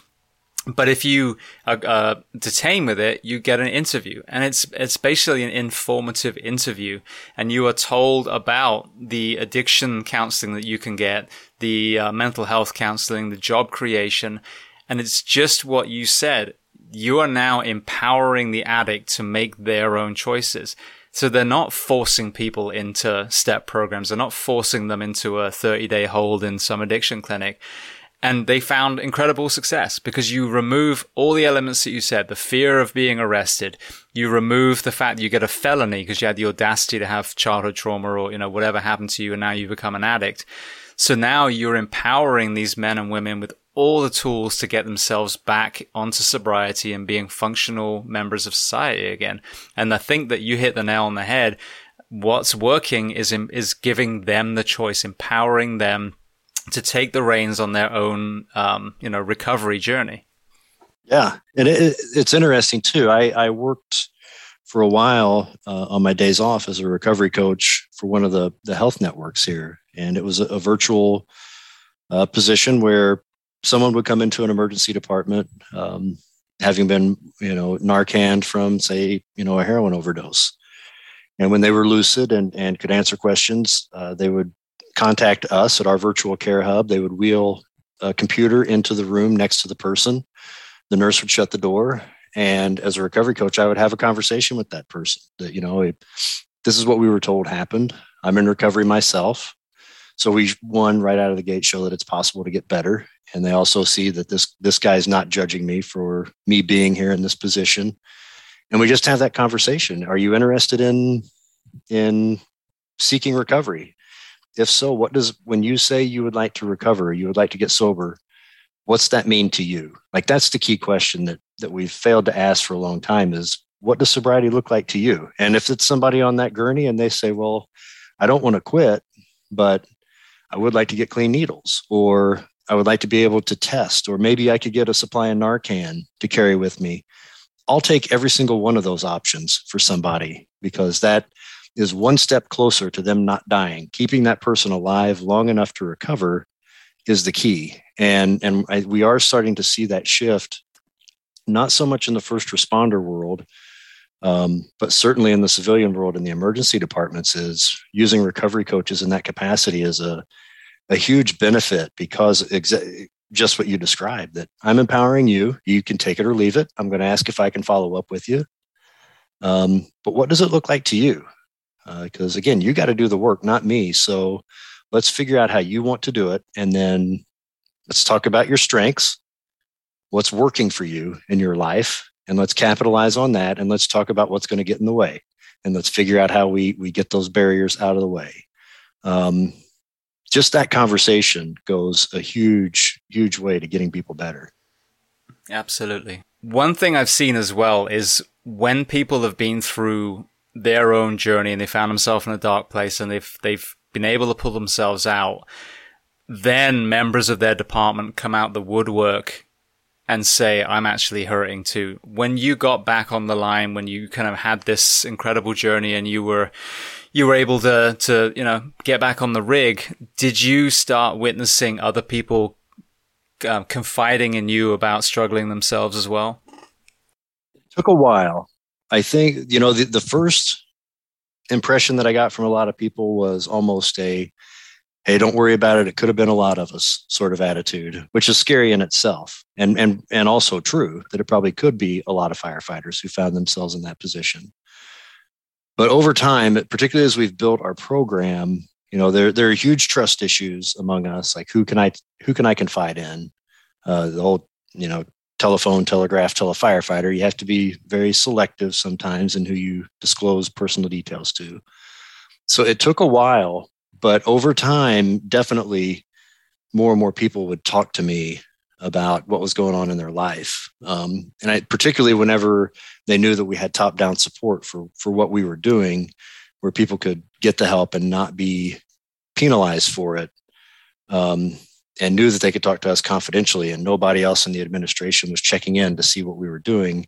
Once we laid that groundwork, and it did take years to get there, but we went from, I think the first year that we had a full-time unit, we had maybe around 1,000 contacts for the year. That includes follow-ups and initial contacts. And last year we had, I think, over 3,000.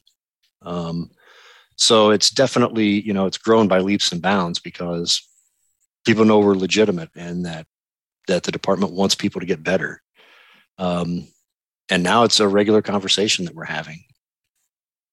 Well, another kind of parallel is you I heard you talking to Jim about this too.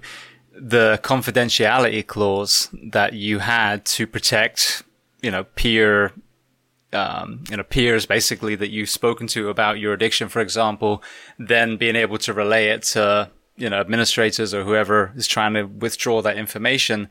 You've now created an environment where people feel comfortable reaching out. And I think whether in the fire service or whether nationally, it's the same model. As if we demonize addiction, we're going to keep our addicts in the dark. If we create an environment, whether it's mental health, as far as a depression, anxiety, suicide element, or the addiction element, which, ultimately are completely interconnected anyway, then, if we create an environment where people feel safe to seek help, then you're going to get so many people that do. And I think what you're doing in Indianapolis now in the fire service is a great example, again, of what we should be doing nationally within our profession and outside of it. Yeah, and the general order that we had put in place to guarantee confidentiality basically said nobody from the administration is allowed to talk to peer support about what they're doing in peer support. Even if they're actively investigating something, they need to get their evidence or their information from people other than peer support. And that worked really, really well for us. And I actually last year contacted my state senator because we had a law in place statewide in Indiana that anything that a CISM member talked to somebody about was confidential, but it didn't include peer support. And the statute was very specific about having a CISM certification. So there's like this big gaping hole now because there's been a shift, at least in a lot of states in public safety, from CISM to peer support in a lot of sectors. And I'm fortunate my actual state senator, Mike Kreider, is a retired law enforcement officer and a champion of mental health, first responder as well as civilian. And I got with him and said, this is a big issue that I would like to shore up statewide if we could get confidentiality for first responder peer support teams. And he was on board with that. And we ended up last year, we got that through the Indiana General Assembly without a single nay vote. It made it through Senate committee, House committee, both houses, and nobody voted against it because it just made so much common sense. And we're also fortunate on the House side.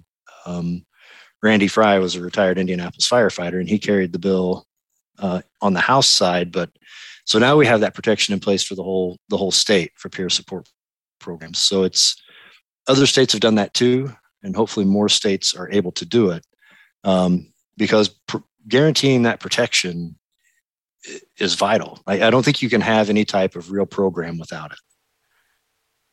Absolutely. No, it's imperative because I've seen that, the fear, especially in law enforcement, the fear of losing your badge and your gun just because you're proactively asking for help. I mean, that's such a dissuader for so many of that profession to ask for help. So by removing those and creating an environment the same way as, if I freaking fell off a rig and broke my leg, I'm not going to cover it up in case someone knows I got a broken leg. I mean, I know that there's going to be no judgment going to workman's comp. I may not end up with the best physician, but, but at least there's a road to trying to get back to work. It should be exactly the same with the mental health side. Absolutely. All right. Well, then one area that I want to make sure that we do discuss, and again, this is another one of those poor dead horses that I'm beating with a stick. When it comes to mental health, I think the conversations are being had. There are some areas now that have got great peer support programs like yours, like the Florida Collaborative here. But I think a lot of the population are still kind of buying into that, oh, it's what you saw that gave you PTSD. And I think it's the same with the cancer side. It's what you were exposed to. Now, the elephant in the room in both these conversations that I've talked about a lot, and also heart disease and obesity and all these other areas, is sleep deprivation in our profession. Now, I've been so fortunate to have so many people from the sleep medicine world, whether it's the Air Force, Navy, Army, sporting world. I mean, so many great minds, and they all align with chronic and acute sleep deprivation is horrendous for human beings. And the point I make so many times is if I go to the store now, the great men and women in Publix here in Florida that help me, 40-hour work week is probably the ceiling before they start getting into overtime and that kind of thing. And their lives do not depend on them. They're amazing, but there's not, they're not life-saving. our profession, we have on average 56-hour work week. The federal men and women are doing 72. We've got people with a Kelly maybe get a 48. And so the men and women that we have that will go from a dead sleep to jumping on a rig, next thing, I've had this personally, like 4 or 5 minutes later, you're on a roof with a saw in your hand. Maybe someone's doing a search and they pull them out. Now they're working a PD code, and we're working these men and women, 2 full work days longer per week than the bankers and the accountants and all the, the regular 9-to-5 people. And so the sleep deprivation element and its contribution to mental health, to cancer, is something I hardly hear any discussion at all. And when I do hear a discussion, it's like, well, when they're off shift, they just need to get better sleep. So what has been your perspective of that entire kind of topic? Yeah, and I mean, this is something that even you and I discussed. If you remember, probably 5 years ago, I hit you up for some information on this as I started to see, what's this really doing to us? And I don't think we already know that if you don't regularly get 7 consecutive hours of sleep, that, things like heart disease and diabetes, anxiety, depression become worse. Like, that's indisputable at this point. And let's look at, the top 2 killers for firefighters year in and year out are cardiovascular disease and cancer. And we've done a really good job talking about the importance of nutrition and exercise. But is that really moving the needle? And how much has that moved the needle in overall firefighter health? We still know, from studies that one study in particular that Sarah Jenke did about firefighters being overweight. I think 80% of firefighters were overweight in a study that she looked at of almost 500 firefighters. Why is that? Because we've done a good job with really harping on working out and eating right. And how much of that is due to sleep deprivation and cortisol? I think it's huge. The impact that sleep deprivation has on our immune system and stress in general, frankly, has on our immune system and our cortisol levels, and the impact that has on T cells. And providing that environment within our bodies that's going to allow cancer to grow and become malignant, I think there's just no doubt that they're way, way, way interconnected. And it's maybe really hard to address because somebody has to be up at night to handle the emergencies. Like, there's no way to avoid that. If we're going to have full-time fire departments or volunteer fire departments, 2 a.m, somebody has to respond, which screws up our circadian rhythm. As the mammals we are, we're designed to be asleep at night. But the idea that, well, we just need to get better sleep when we get off shift doesn't work, because we know, hey, how long does it take that steady buildup of cortisol that should have been going down throughout the day, but with us stays high? How long does it take for that to work out of our system? And I've heard different numbers. One is about 48 hours. So most career firefighters, about the time their endocrine system and that response has kind of leveled out, we're right back in it again. And how many of us wake up in the middle of the night for no reason, and our mind's either racing from this thing to that thing, like we're a computer with 50 windows open? Is that because we have this steady blast of adrenaline? Or those of us who wake up in the middle of the night and we're not necessarily worried about anything, but we just wake up at 2 a.m. and we're wide awake? And, is that cortisol playing a role in that? Because we know long-term the effects of that are devastating, physically and mentally. But it's the third rail. It's one of the 3 pillars of health, but nobody wants to talk about it because I don't think anybody's real sure how to address it. But it's something we got to deal with because of all the factors. I think that's probably, if we could take care of the sleep issue, so many other of our problems, I would predict, would go away on their own, just if we got better sleep. Yeah, I agree completely. And it's funny because you look at that knee jerk to a shift discussion, immediately be like, well, I don't want to do 12s. I don't want to do 8s. And it's like, well, I have to say, hand on heart, working in, 4 different fire departments on East Coast and West Coast, that for the fire service specifically, in the way that we have stations and there are dorms, that the 24-hour shift actually is the best way of us doing our job. Because, we have a home. So, you will get some sort of version of sleep on those 24 hours that you're on between calls. And I've always worked in very busy firehouses. So, I never had a goose egg in 14 years. Never, ever had a goose egg. So, That being said, it's the rest and recovery between shifts. And I've posed this question to all these sleep people. What, if we just put an extra day in between, so 24/72, which the Northeast has, which Boca Raton, Florida has, which, Bryan, Ohio, which is Paul Coombs' department has. So these aren't unicorns fighting rainbows. These are real departments, some of which, people admire, like FDNY. Would that, how much of an impact would they have? And they all said it would be huge. And it brings it down to a 42-hour work week. You still keep your 24s. You can start in the AM or the PM or whatever you want to do. But we are not sitting around playing cards, petting the Dalmatian, and listening to the horses shit in the stables anymore. This is 2022, where most of our men and women are getting run into the ground, especially if you have an EMS component to your department. So one thing I want to pose to you, because you work with the cancer side, you work with the fitness side, you work with the mental health side. Have you been exposed to the data? Because I get asked this all the time. James, can you send me studies that show that a 42-hour work week is healthier than a 56? And I'm like, you've got to be fucking kidding me. Did you just ask me that? Like, if we gave them 2 days off more, or a 24 between, that would be healthier. You want to see a lab study for that? But, but that aside, my exasperation aside, I know there is data on how much it costs our administrations to do it the way we do it now. The workman's comp claims, the injuries, the lawsuits from us making mistakes, the line of duty deaths. Have you seen any data on how much we would potentially save? Because sadly, the financial element is what sways people, and it shouldn't be. It should be the human element. But my whole thing, and again, I've heard this from many, many experts, if we were proactive, which is the theme of this whole conversation today, we would actually save our departments a lot of money by hiring a D shift, because all of these back-end costs would go down dramatically. And I have not seen the data on that. I'm very much like you. Like, to me, would more time off be beneficial? Like, I don't need to see a study to know that would be a good thing to do. But I haven't seen the hard data. Something though that I do talk about, and it's maybe a little bit off point, but it does relate to sleep, is I point out, if nothing else, within I've worked at stations and departments and teaching, seen departments who will leave the radio open all day long so that they can hear what's going on all over town.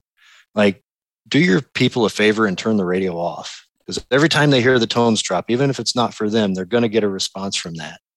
If your people want to take a nap, let them take a nap. Like, there are some simple things that I think we can be doing to improve this in the meantime before we get it all figured out. Those are two big things. But I haven't seen the data, but I know, just intuitively, that a lot of the issues that we're facing can be directly tied to sleep deprivation. And we've seen the benefit. It's kind of the same thing in mental health. Like, we can either pay for somebody to go away to get, maybe a 30-day treatment program where they're off for 10 shift days all at once, and we hopefully get them better, or they can call in 3-4 times a year for 20, 25 years and rack up 60 or 70 sick days as a result, versus just getting 10. Like, we know that works better to get people the help. So I haven't seen the data, but man, it just makes so much sense that giving the extra time off just seems like a no-brainer. Yeah. And I think it's a difficult conversation, but it's a necessary one. And I just had a moment last week where I've got some friends that, I started off as lower ranking firefighters and now are in chief positions. And when you pose this question, it's like an armadillo that you just scared. They just shell up completely. Mm-hmm. And it occurred to me, I've seen so many people posting, extreme ownership. I read, all these great leadership books. This guy was an admiral of the Navy, but I don't see any of that applied to the most basal thing, which is the work week. And the same in the union. I was a union, dues paying member, and I love the philosophy of unions, but the basal thing for, is health and safety, and obviously the work week, working conditions. And so, this has been an issue when I came on in Anaheim and Hialeah, Hialeah had a Kelly day, Anaheim didn't. But I came on in 2004, like, actually hired as a firefighter. So we're talking almost 20 years.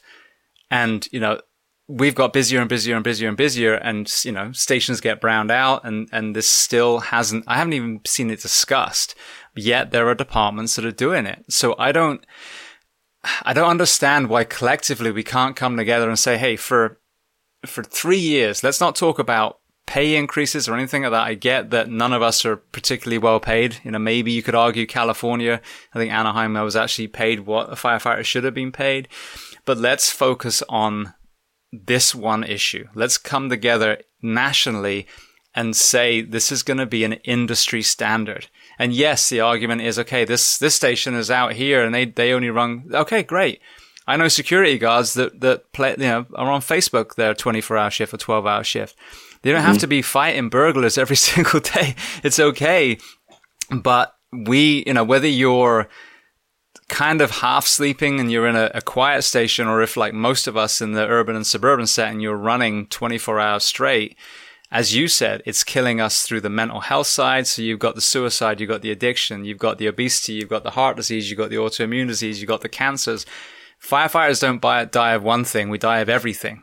And the underlying element is our immunity. And even COVID, how many responders did we lose, going back to our beginning conversation? And that's what worried me about this. This is why if there was a safe, trusted vaccination, shouldn't be mandated, but it should have been educated and encouraged, because I think we were a very vulnerable population.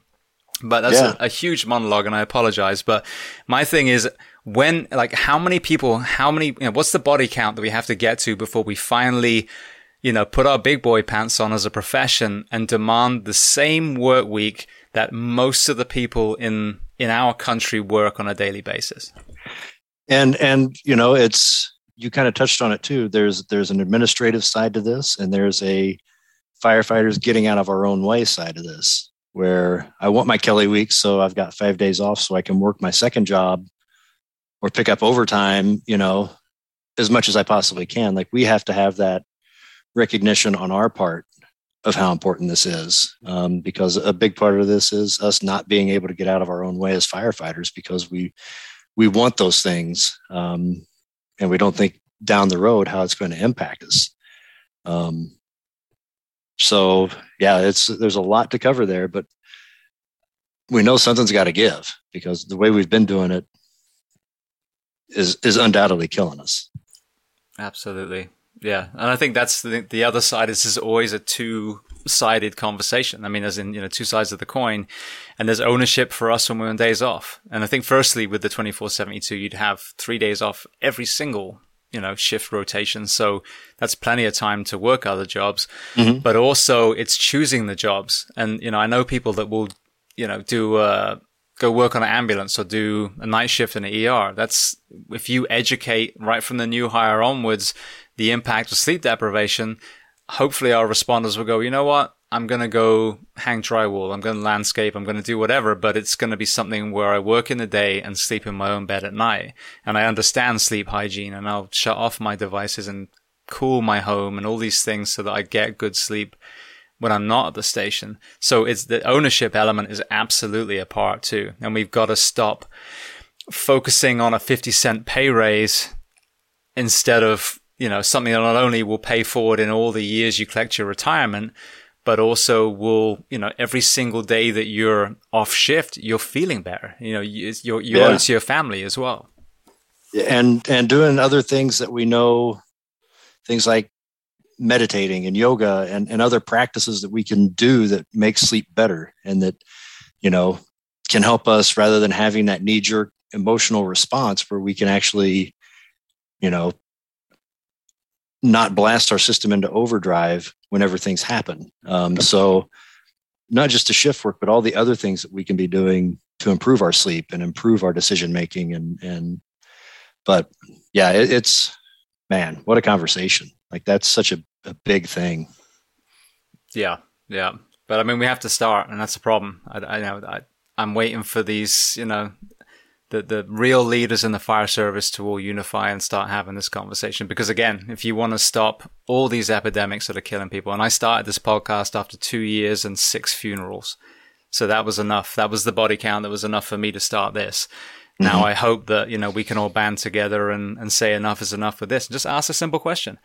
Airline pilots and people that, crew ships and truck drivers, but they have a standard work week and they have to have X amount of sleep. And we have completely abandoned that whole philosophy. So all I'm saying as a profession is we need to go to a work week that allow us to thrive rather than kill us. It's that simple. Yeah, 100%. Well, shifting, so I can transition some closing questions. You touched on yoga. So talk to me about that side, the kind of physical component, but also the mental component and what took you down that path.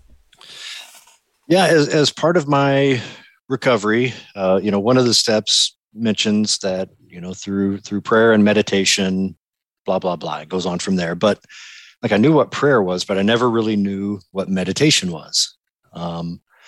And so as part of my recovery, I learned about meditation and I started meditating. And naturally, when you start working around meditation, people who meditate, yoga comes into the equation at some point. So I started to explore yoga, started practicing a little bit here and there, and my practice got more and more serious. And one of the local yoga studios here in Indianapolis worked with our health and safety division they agreed to put two of us through yoga teacher training. So myself and our peer fitness coordinator took a 200-hour yoga teacher training. I went on after that and got another 300-hour training to get my 500-hour registration. But we just started out offering yoga to our recruits. So in recruit school, we'd have one day a week where we would just do an hour of yoga. And for me, I kind of had this realization one day that, because it's easy to get discouraged when you think about, I'm going to go do yoga. And then you get on Instagram and watch people, quote, doing yoga, end quote, and you look at what they're, standing, doing headstands and whatever else. And I had this realization that, I don't really look like or move like any of the people I see on social media doing yoga practices, but neither do my students. I look like my students look like me. We're all kind of in the same boat. And that's how we started. With our recruits, we work with injured firefighters. We do modified yoga classes. I go to visit fire stations. If they want me to come out, we do yoga in the firehouse. I bring the mats and the blocks and straps and all that. But we really drive home the point that, a lot of things that have been westernized, yoga is not really the way it's sold in America.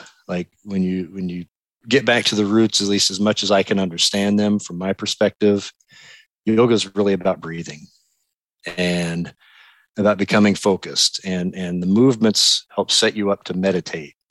It's not about doing handstands. It's not about touching your toes with straight legs. And that's what I tell people, however we need to modify your practice so you can do it and feel comfortable, that's what we're going to do. And it's been huge. We weren't sure, do we need to change the name of it? Do we need to call it tactical something? Because that, putting the word tactical before things in the fire service, makes them more marketable. But we just decided, no, we're going to call it yoga. We're going to call it what it is. And I think we've definitely seen among our recruits, some generational differences. They're very open and actually very eager. And a lot of those folks are coming into recruit school with already having an active yoga practice, active meditation practice. So it's a very easy sell with them. But we're seeing more and more people reaching out saying, hey, can you come to the firehouse and just kind of give us an intro class? It's absolutely. And every class we start off just with doing breath work. Let's focus for a little bit, 5 minutes just on our breathing. And then for 30 minutes or so, we're going to move. And it's going to be gentle movement, because I'm not trying to pretend like we're all going to be doing the splits. We're not. That's not our population. But let's move for a little bit and really focus on what we're doing and feel our body. And then at the end of our practice, we meditate, 5 to 10 minute meditation, just to show people that even meditation probably isn't what you thought it is. You don't have to sit, in the lotus position with a sitar in the background and incense burning. You can just sit quietly and catch your thoughts. You're never going to quiet your mind. So we have that conversation about what meditation is, and it's been really well received. And I can tell, you'll hear people talk about, I can tell when I haven't done yoga, and that's true. If my meditation practice gets disrupted, if my yoga practice gets disrupted, I can tell, because it really does make a difference as far as that little space between when something happens, reacting versus responding. And things like meditation and yoga teach you how to respond rather than react. You really capitalize on that split second between what happens and what you're going to do about it. And it makes you sharper. Like, it's almost counterintuitive, because I think people are afraid, if I engage in these, crunchy granola activities, am I going to lose my edge? Am I going to, be a slower decision maker? Am I going to contemplate things for too long? And it's just the opposite. It makes you much sharper. It makes you a better decision maker. It allows you to have much better situational awareness, to see the big picture on a scene of what's going on and how are the different ways I can solve that problem. You do much better with that when you have a positive mindset that things like meditation and yoga can give you, versus that tunnel vision, negative mindset that comes with not having situational awareness. So there's a lot of really good job benefits of those things, but also just day-to-day life and stress levels. I sleep better now than I've ever slept. And a big part of that is because I listen to my body. When my body says it's tired, I go to bed. I used to push it. I need to stay up a little bit longer, but I don't. And having that calmer mindset that when it's time to go to bed, it's time to go to bed. That's what I do. I get up way early in the morning. I'm usually up by between 4 and 4:30, and I wake up naturally because I go to bed much earlier now. But I feel great as a result. So it really all ties in together. But I would encourage departments, like, don't shy away from things like meditation and yoga because you think they're too new age. Like, they're thousands of years old. They're indisputably beneficial to the human body and the human mind. And if nothing else, generationally, we have a lot more people coming into our agencies who are open and accepting of these concepts, and started in recruit school. Like, even if you have to bring in a yoga teacher once a week during recruit school, if you're in a community of any size, I would almost guarantee you could find a yoga teacher who would donate that hour to come in and do that training with your recruits. That's where we shift the paradigm. That's what we've done with everything from cancer prevention to RIT teams to air packs. We have to draw the line in the sand, and recruit school is a great place to do that. So let's start instilling this type of lifestyle early on, because we know it works. And people are just, once they get exposed to it and see what it is and what it is not, they stick with it. It's pretty amazing. And we've had, a fairly large agency of 1,300 people, and it's been really, really well received here. So I encourage people to give it a shot. Yeah, well, I've found, amazing success with yoga and meditation. I actually use Headspace. So that's usually my morning routine. It's just, 15 minutes on my porch, and I worked up to that amount. But I think one of the kind of lenses that I found works well with our profession, so especially if it's kind of a naysayer element, is think about your favorite athlete. Each one of them, I had a guy, I've talked about him a lot, Logan Gelbrick, but he talked about this in baseball. He talked about this one real flow state moment that he had, and he said you need 3 things to get into flow state. You need repetition. So obviously, if you've got a department that, takes training seriously, then you will have the reps, whether it's pulling hose, whether it's throwing ladders, whether it's making cuts on the roof. You need stress. Well, clearly, most of the things that we do, if they're not, BLS, are going to have an element of stress. And then you need a clear mind. So you cannot be a high performer on the fireground with a maelstrom in your mind. So framing it that way, and like you said, having that kind of wide perspective as an IC, or, be able to see target hazards when you are climbing the aerial or whatever it is, meditation makes you a better athlete. And you talked about tactical athlete. So by framing it that way, I found that takes some of the woo-woo out. Of course, the down regulation. I used to use Headspace after I came back from a call, 3 a.m. Just put it in, listen to it for 5 minutes, and I'd be asleep again.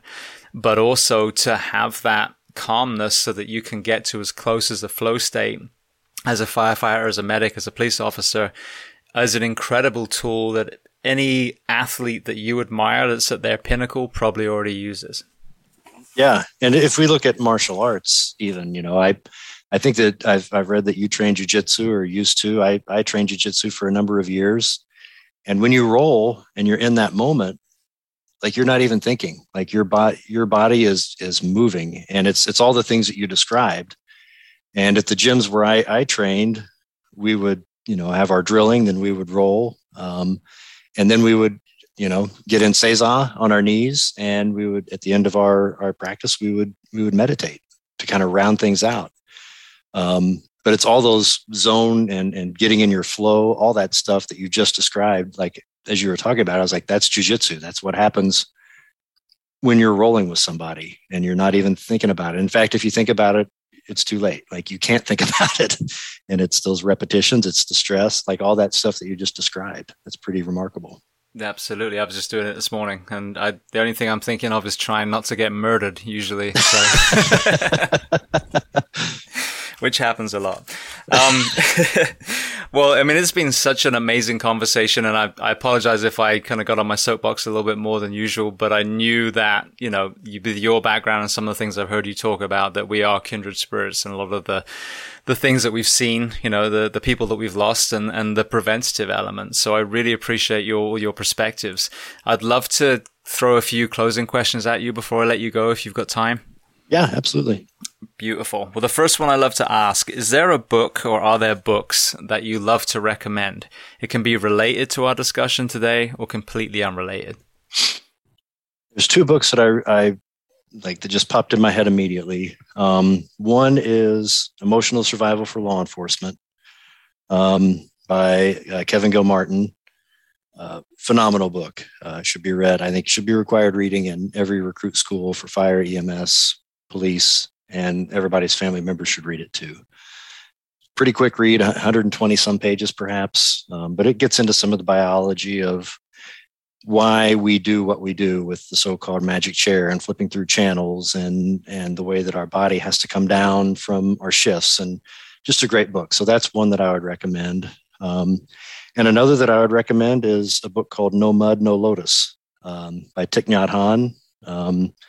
He was a Buddhist monk. He just recently died just a few months ago. But that book talks about the necessity of suffering to have things that aren't suffering. Like, it's the duality, the good and the bad. Like, they really work together. You can't have a beautiful lotus flower sitting on top of the water unless you have a lot of stinky, lousy mud for the roots of that lotus flower to grow into. And it's the same with us. How do we take our life suffering and recognize the beauty that can come from that? Because we can't have that beauty without the suffering. They go hand in hand. So it's kind of a very gentle approach to that topic. But I really love that book. So those would be two books I would recommend. Beautiful. I've never heard of No Mud, No Lotus before, but I know who you're talking about. So is he a Tibetan monk or is he Vietnamese? He is Vietnamese. Okay, that's what I thought. In Zen tradition, yeah. Yeah, beautiful. All right, well then the same kind of question. What about a film, movie, or a documentary? Oh boy. Film, movie, or documentary. I watch a lot of documentaries. They're my favorite, but now that you say it, naturally I'm going to draw a blank. One of my favorite movies of all time is Shane. It's from, I think, the 50s. It was my favorite book growing up as a kid. It's a Western and about free grazers and sodbusters and all, the Wild West of America and the frontier. And it's an old movie, but I definitely recommend it if you like Westerns. Shane is fantastic. Saving Private Ryan has just the cinematic effect of Saving Private Ryan. I would recommend that to anybody to watch. So probably those two, Shane and Saving Private Ryan. Who played the lead in Shane? Was it Jimmy Stewart? No, let's see. I can see it in my head, but I'm drawing I can too. Van, I can't remember Van's last name, played the protagonist, and then now that I can't think of the other guy's name. It'll come to me as soon as we get done with this. Yeah, okay. All right, well, speaking of great people, is there a person that you recommend to come on this podcast as a guest to speak to the first responders, military, and associated professions of the world?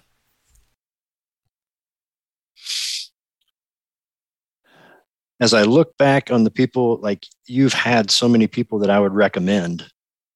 There's some people I know in Indianapolis who are doing some great work, like Pro Team Tactical Performance.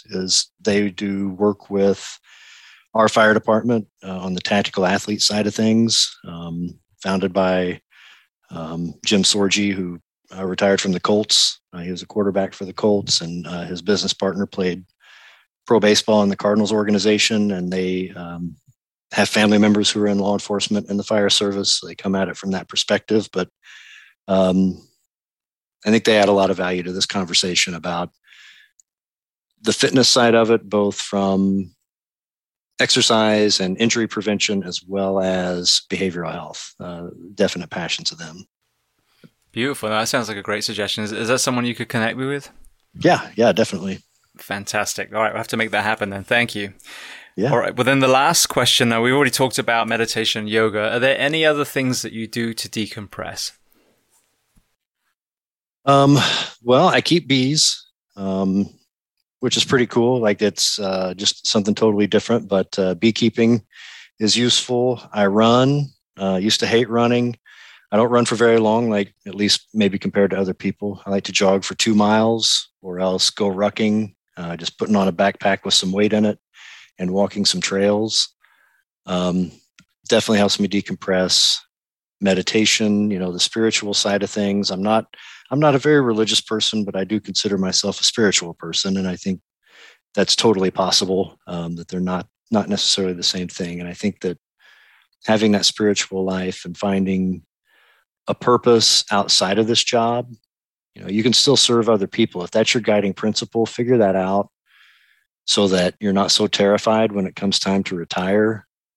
You're not scared of that and you're prepared for it. Like find out what gives you purpose and take comfort in that and look forward to your life after this job. Because so many of us, this job is everything and we should be happy to give this job up. That's something we can give back to the younger generation to take over for us. So having that contemplation with yourself is a good way to decompress as well. That I know when this job's done, it's not the end of the road for me. I have other things and another life that I can live after this. Yoga, meditation, those are the big ones for me. Well, you brought up retiree. Just while we're on that topic, just quickly before we going to make sure everyone knows where to find you. What's, I think, extremely sad is once we retire, and I'm, technically retired from the fire service, we've ceased to be a stat. And with my observation, as you get into your 40s, 50s and transition out the fire service, that's when a lot of our men and women start to manifest the physical disease and the mental health issues that came from the job, yet none of them register in the statistics. So I think they're forgotten about on paper, and then more often than not, they're often forgotten about, by the department that they adored. So just quickly, what's your perception of the retired first responders of the world, and are there any things that we can do better as current firefighters and law enforcement to maybe bridge that gap and stop it being such a jarring end to a career? I think one thing we can do is have, when we know people are going to retire, we know people like in Indiana are going to the drop where we know they're going to retire on a certain date. Can we set up some type of out processing, like a retirees academy? We have an academy when people get on the job. Is there something where we can draw from the knowledge of other retirees, asking them, what's, 5 things you wish you would have known the day you retired? And let's build a curriculum off of that so we can teach our people who are leaving this job the things that they're not even thinking about yet, that other retirees can have walked that path, can help them with. When it comes to things like peer support, if you have a peer support team, involve your retirees in it. FDNY's peer support program, I think, is entirely retirees. Keeps them involved. They help maintain their identity with the job so that they're still connected, and they bring a lot of credibility to your programs as well. One of the things that we did here, Local 416 worked with our employee assistance program. All of our retirees get 4 sessions with our employee assistance program each year if they need it. So they don't, they may not have their city insurance anymore, but they still have access to some type of behavioral health care for 4 visits a year if they need that, which is huge. That's not something they've had before. And even if you have a peer support program, keep a list of your retirees and have one of your peers reach out. check in with them after 30 days, 90 days, 6 months, a year. Come up with a way on a spreadsheet to monitor that for a year or two for each of your retirees, and make sure somebody's checking in with them so that they don't get lost. What's your contact information? That's a big part of what we see is the only way we have to contact some of our people is their city email. And when they retire, they lose that. So now we don't know how to get a hold of them. So if you're in peer support, get with your pension office, get with your local, if you are a union agency, and find out how to get a hold of your retirees and just check in with them. Maintain that connection until you're sure they're on their feet, they have their hobbies, they have their life after this job, and they're going to be better off. Beautiful. Some great advice. I think that's an area that we can also do much better. I mean, the work week, obviously, I talked about a lot, but that transition out, because I know a lot of us, we identify as the responder, that's our tribe, that's our community, that's our sense of purpose. And when that bay door comes down, all of those are gone. And some people transition very well. As you said, they have other things that remind them that they're a human being wearing a uniform. But I think years of shift work, sleep deprivation, organizational stress, a lot of these compounding factors, that's kind of what some people are clinging onto. And so you take that away, literally you snip it with a pair of scissors and it's gone. Same way as I hear, special operations personnel, their ID doesn't even work on the base anymore. That's a very, very jarring experience for some men and women. Yeah, absolutely. Well, Brandon, I just want to say thank you so much. It's been such an amazing conversation. I feel like we barely scratched the surface of what you actually do, in your department, and we've been talking for 2 hours. So I'm assuming we'll probably have to do a part 2 down the road as well. But I just want to say thank you for being so generous with your time. Thank you for sharing your story, because I think that's storytelling to me is so much more powerful and resonates so much more deeply than a PowerPoint presentation with statistics on, mental health, addiction, whatever the topic is. So, you've been so generous with your time today, and I appreciate it truly. Thank you. Thanks for having me on. A bit side note, it did pop in my mind, Alan Ladd is the person who starred in Shane. Thank you. But no, thank you for having me on. Thanks for all you do. It's an amazing podcast, and the conversations are all valuable. I'm glad to play some part in that. Thank you for having me.